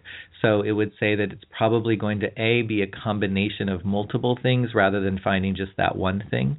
2, it could also literally be about working with multiple people that provide different approaches. So it'd be like working with a Western medical doctor and an acupuncturist, or an herbalist and a more traditional Western medicine, but looking at how do those work together, how do they combine. The other thing that this could indicate is finding someone who is multidisciplinary. So it's like working with somebody who isn't just one thing. So instead of I work with a Western doctor, and over here I work with a Chinese doctor, and over here I work with this, it's somebody who has an understanding or a training in maybe multiple things, so that they understand the combination. So somebody who understands Western medication and how they combine with herbs, rather than I go to an herbalist for the herbs and I go to the Western doctor for the medications. The herbalist often tends to be more informed about how things work together. The Western doctor isn't going to have any knowledge about what the herbs do or don't do, how they might contraindicate, which means how they might mix and not mix properly, and that kind of thing. So one, I think it's working at different levels, and 2, either having more than one person that's going to be really good for the that has that multidisciplinary understanding, or at least working with multiple people who have an understanding of what the other people do. But that combined with having goals and a structure that we stick to is going to be really important. The Ten of Swords is here, which can indicate that we are, but it's in the position of what's the biggest obstacle, challenge, or fear? What's our biggest block? And so the fact that it's swords says our mental state may be our biggest block. Over-worrying, overthinking, or anxiety, but that can go into things like I expected to see progress by now, or I expected to see X amount of progress by now. And then we get stuck in our heads about, but I don't see that, so now I guess it's not working. Now I guess I'm just going to be dealing with this for the rest of my life. I guess this is never going to heal. If we can let go of that so that we don't overthink it and overworry it, then we can just focus, and this goes back to that Page of Pentacles reversed and the Three of Pentacles. If we can just focus on the work at hand, the goal at hand, and just do what we need to be doing in that moment, we'll get to the results, but we don't have to worry about the results and when we're going to get there. Mm-hmm. The next card is the Fool card reversed. So one thing that can say, so the Fool card is the first card of what's called the Major Arcana cycle, which is major phases and cycles of our life. And it's both the end and the beginning, actually. And one thing that the Fool card could say is it's not time to leap into a whole new thing. So there may be things that we've already been doing that still have some value for us. We just have to find a way to revisit them and say, okay, how do I reincorporate these, or how do I approach them differently, or how do I structure them differently? Because the Fool card reversed also says, in the short term, because that's the position that it's in, the most immediate thing for us not to do is to take any chances, big chances or big risks. So we don't need to do something that's going to put our health or our healing process in jeopardy or be risky for that to take place. That can be hard for people because sometimes they want to just get on with things or get back to things they used to do or that kind of thing, and they're just like, well, it doesn't feel so bad today. I'm just going to go out and do this. And then, of course, it strains something, and for the next 2 days, they're paying for it because now they're in major pain and all that kind of thing. This is really, so for me, the short-term position is the next 1 to 3 months.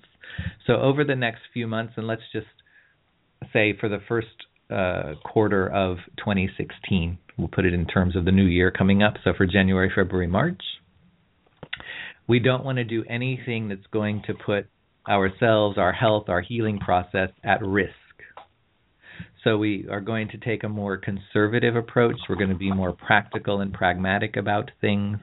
And we're going to continue to rely on things we've already done that we may know have at least shown some results, and figure out how to structure those in and continue working with those, rather than jumping into some risky thing, new thing, or doing things that have nothing to do with the healing process but that can negatively impact the healing process.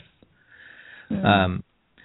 So the nice thing is the final card here for kind of the long-term outlook is the Queen of Pentacles.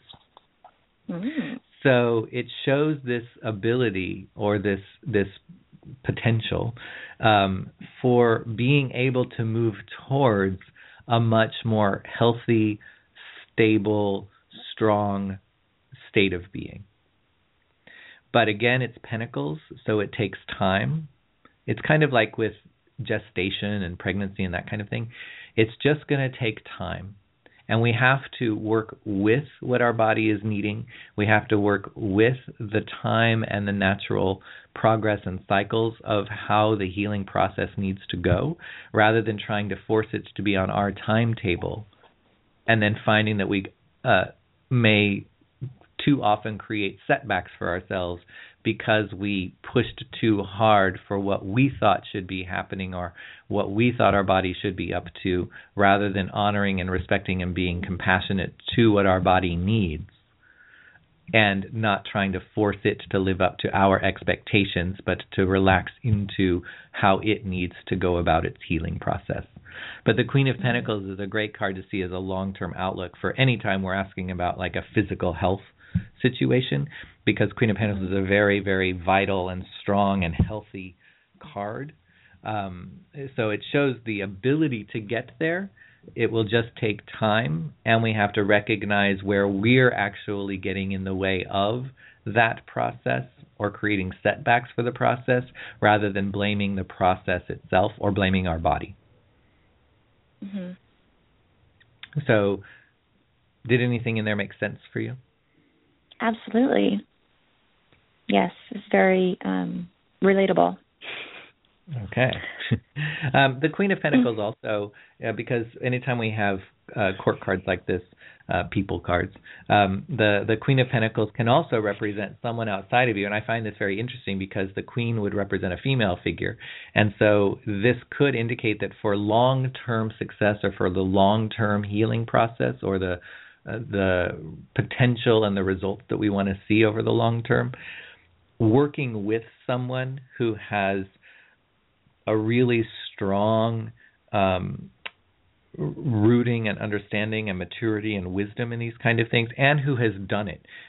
Queen of Pentacles is kind of like going to somebody who has either, they don't have to experience the same thing we have, but at least they've been through something themselves, rather than they just learned about it in a classroom and now they're just applying what they've learned from the textbook, rather than having real world experience.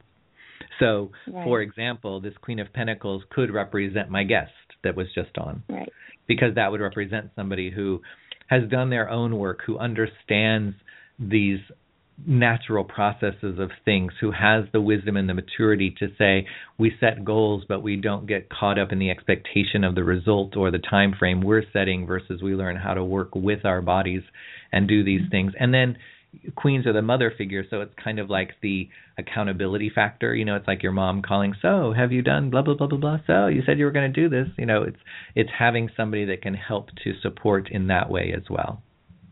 Mm-hmm. Perfect. I think I know who that might be. Excellent. Okay, well, thank you. You are welcome. So hopefully this helped. Oh, here, I'm going to toss in one little extra thing. What's the day and month of your birth? 6/7. Oh, sorry. Day is 7, month is 6. Well, that's okay. So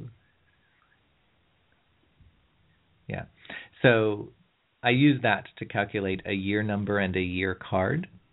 This just shows the overall energy lesson theme focus for a year, and year means birthday to birthday, not calendar year. So for you, your number for the year is a 3.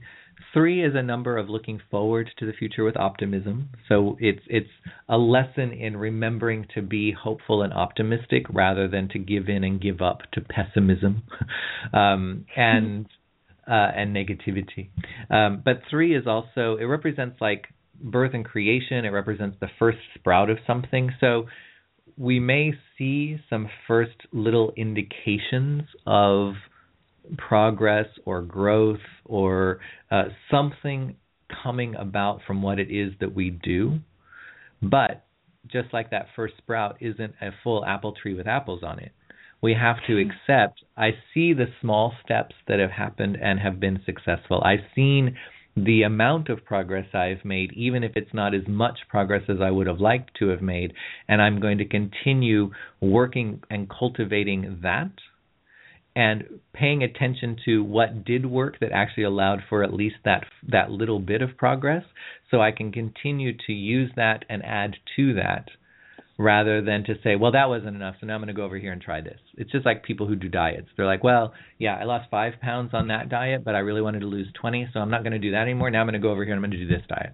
And that just throws their body's whole system into chaos, really.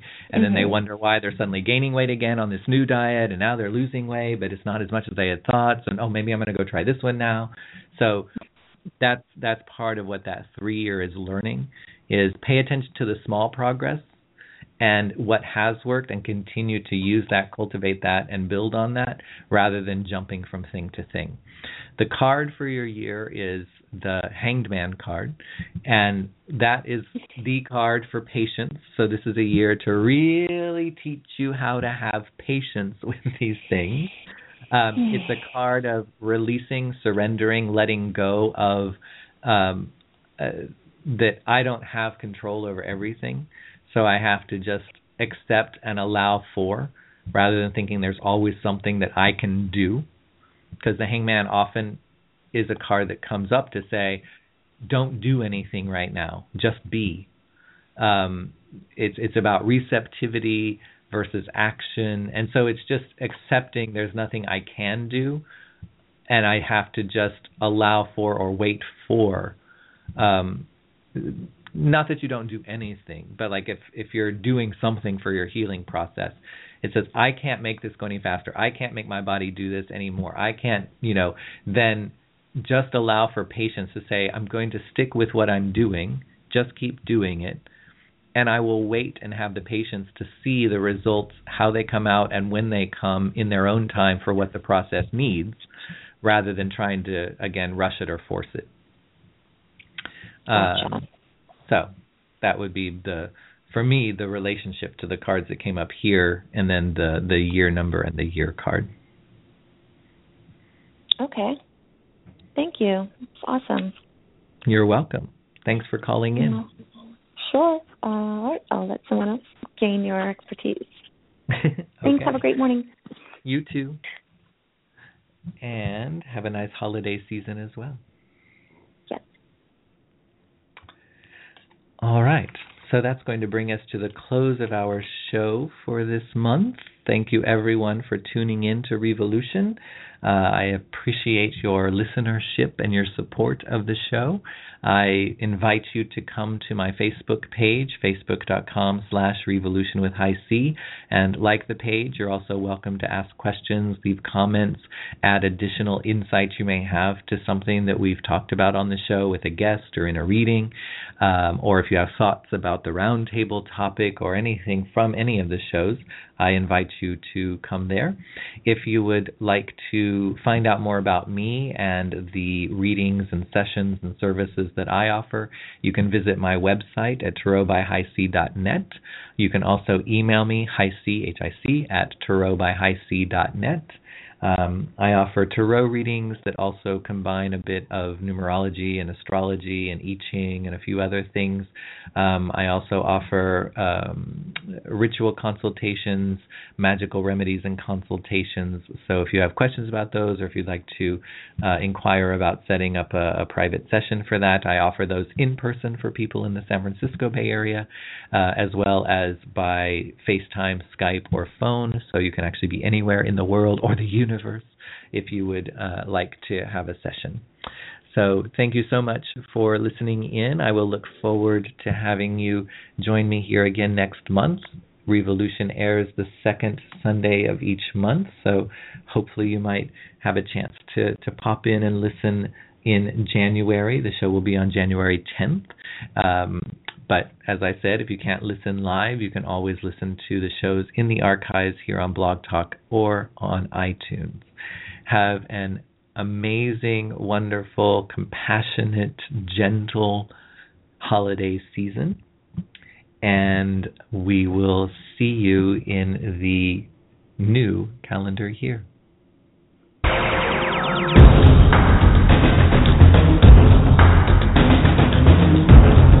Thank you for joining us. Revolution with host HiC Lutmers, brought to you by Firefly Willows LIVE. Find out more at facebook.com/Revolution with HiC. We hope you enjoyed the show. This is Deb Carosella. Please join us next time on Firefly Willows LIVE for Evolve with Robin White Turtle Lisney, Thursday afternoon at 2 p.m.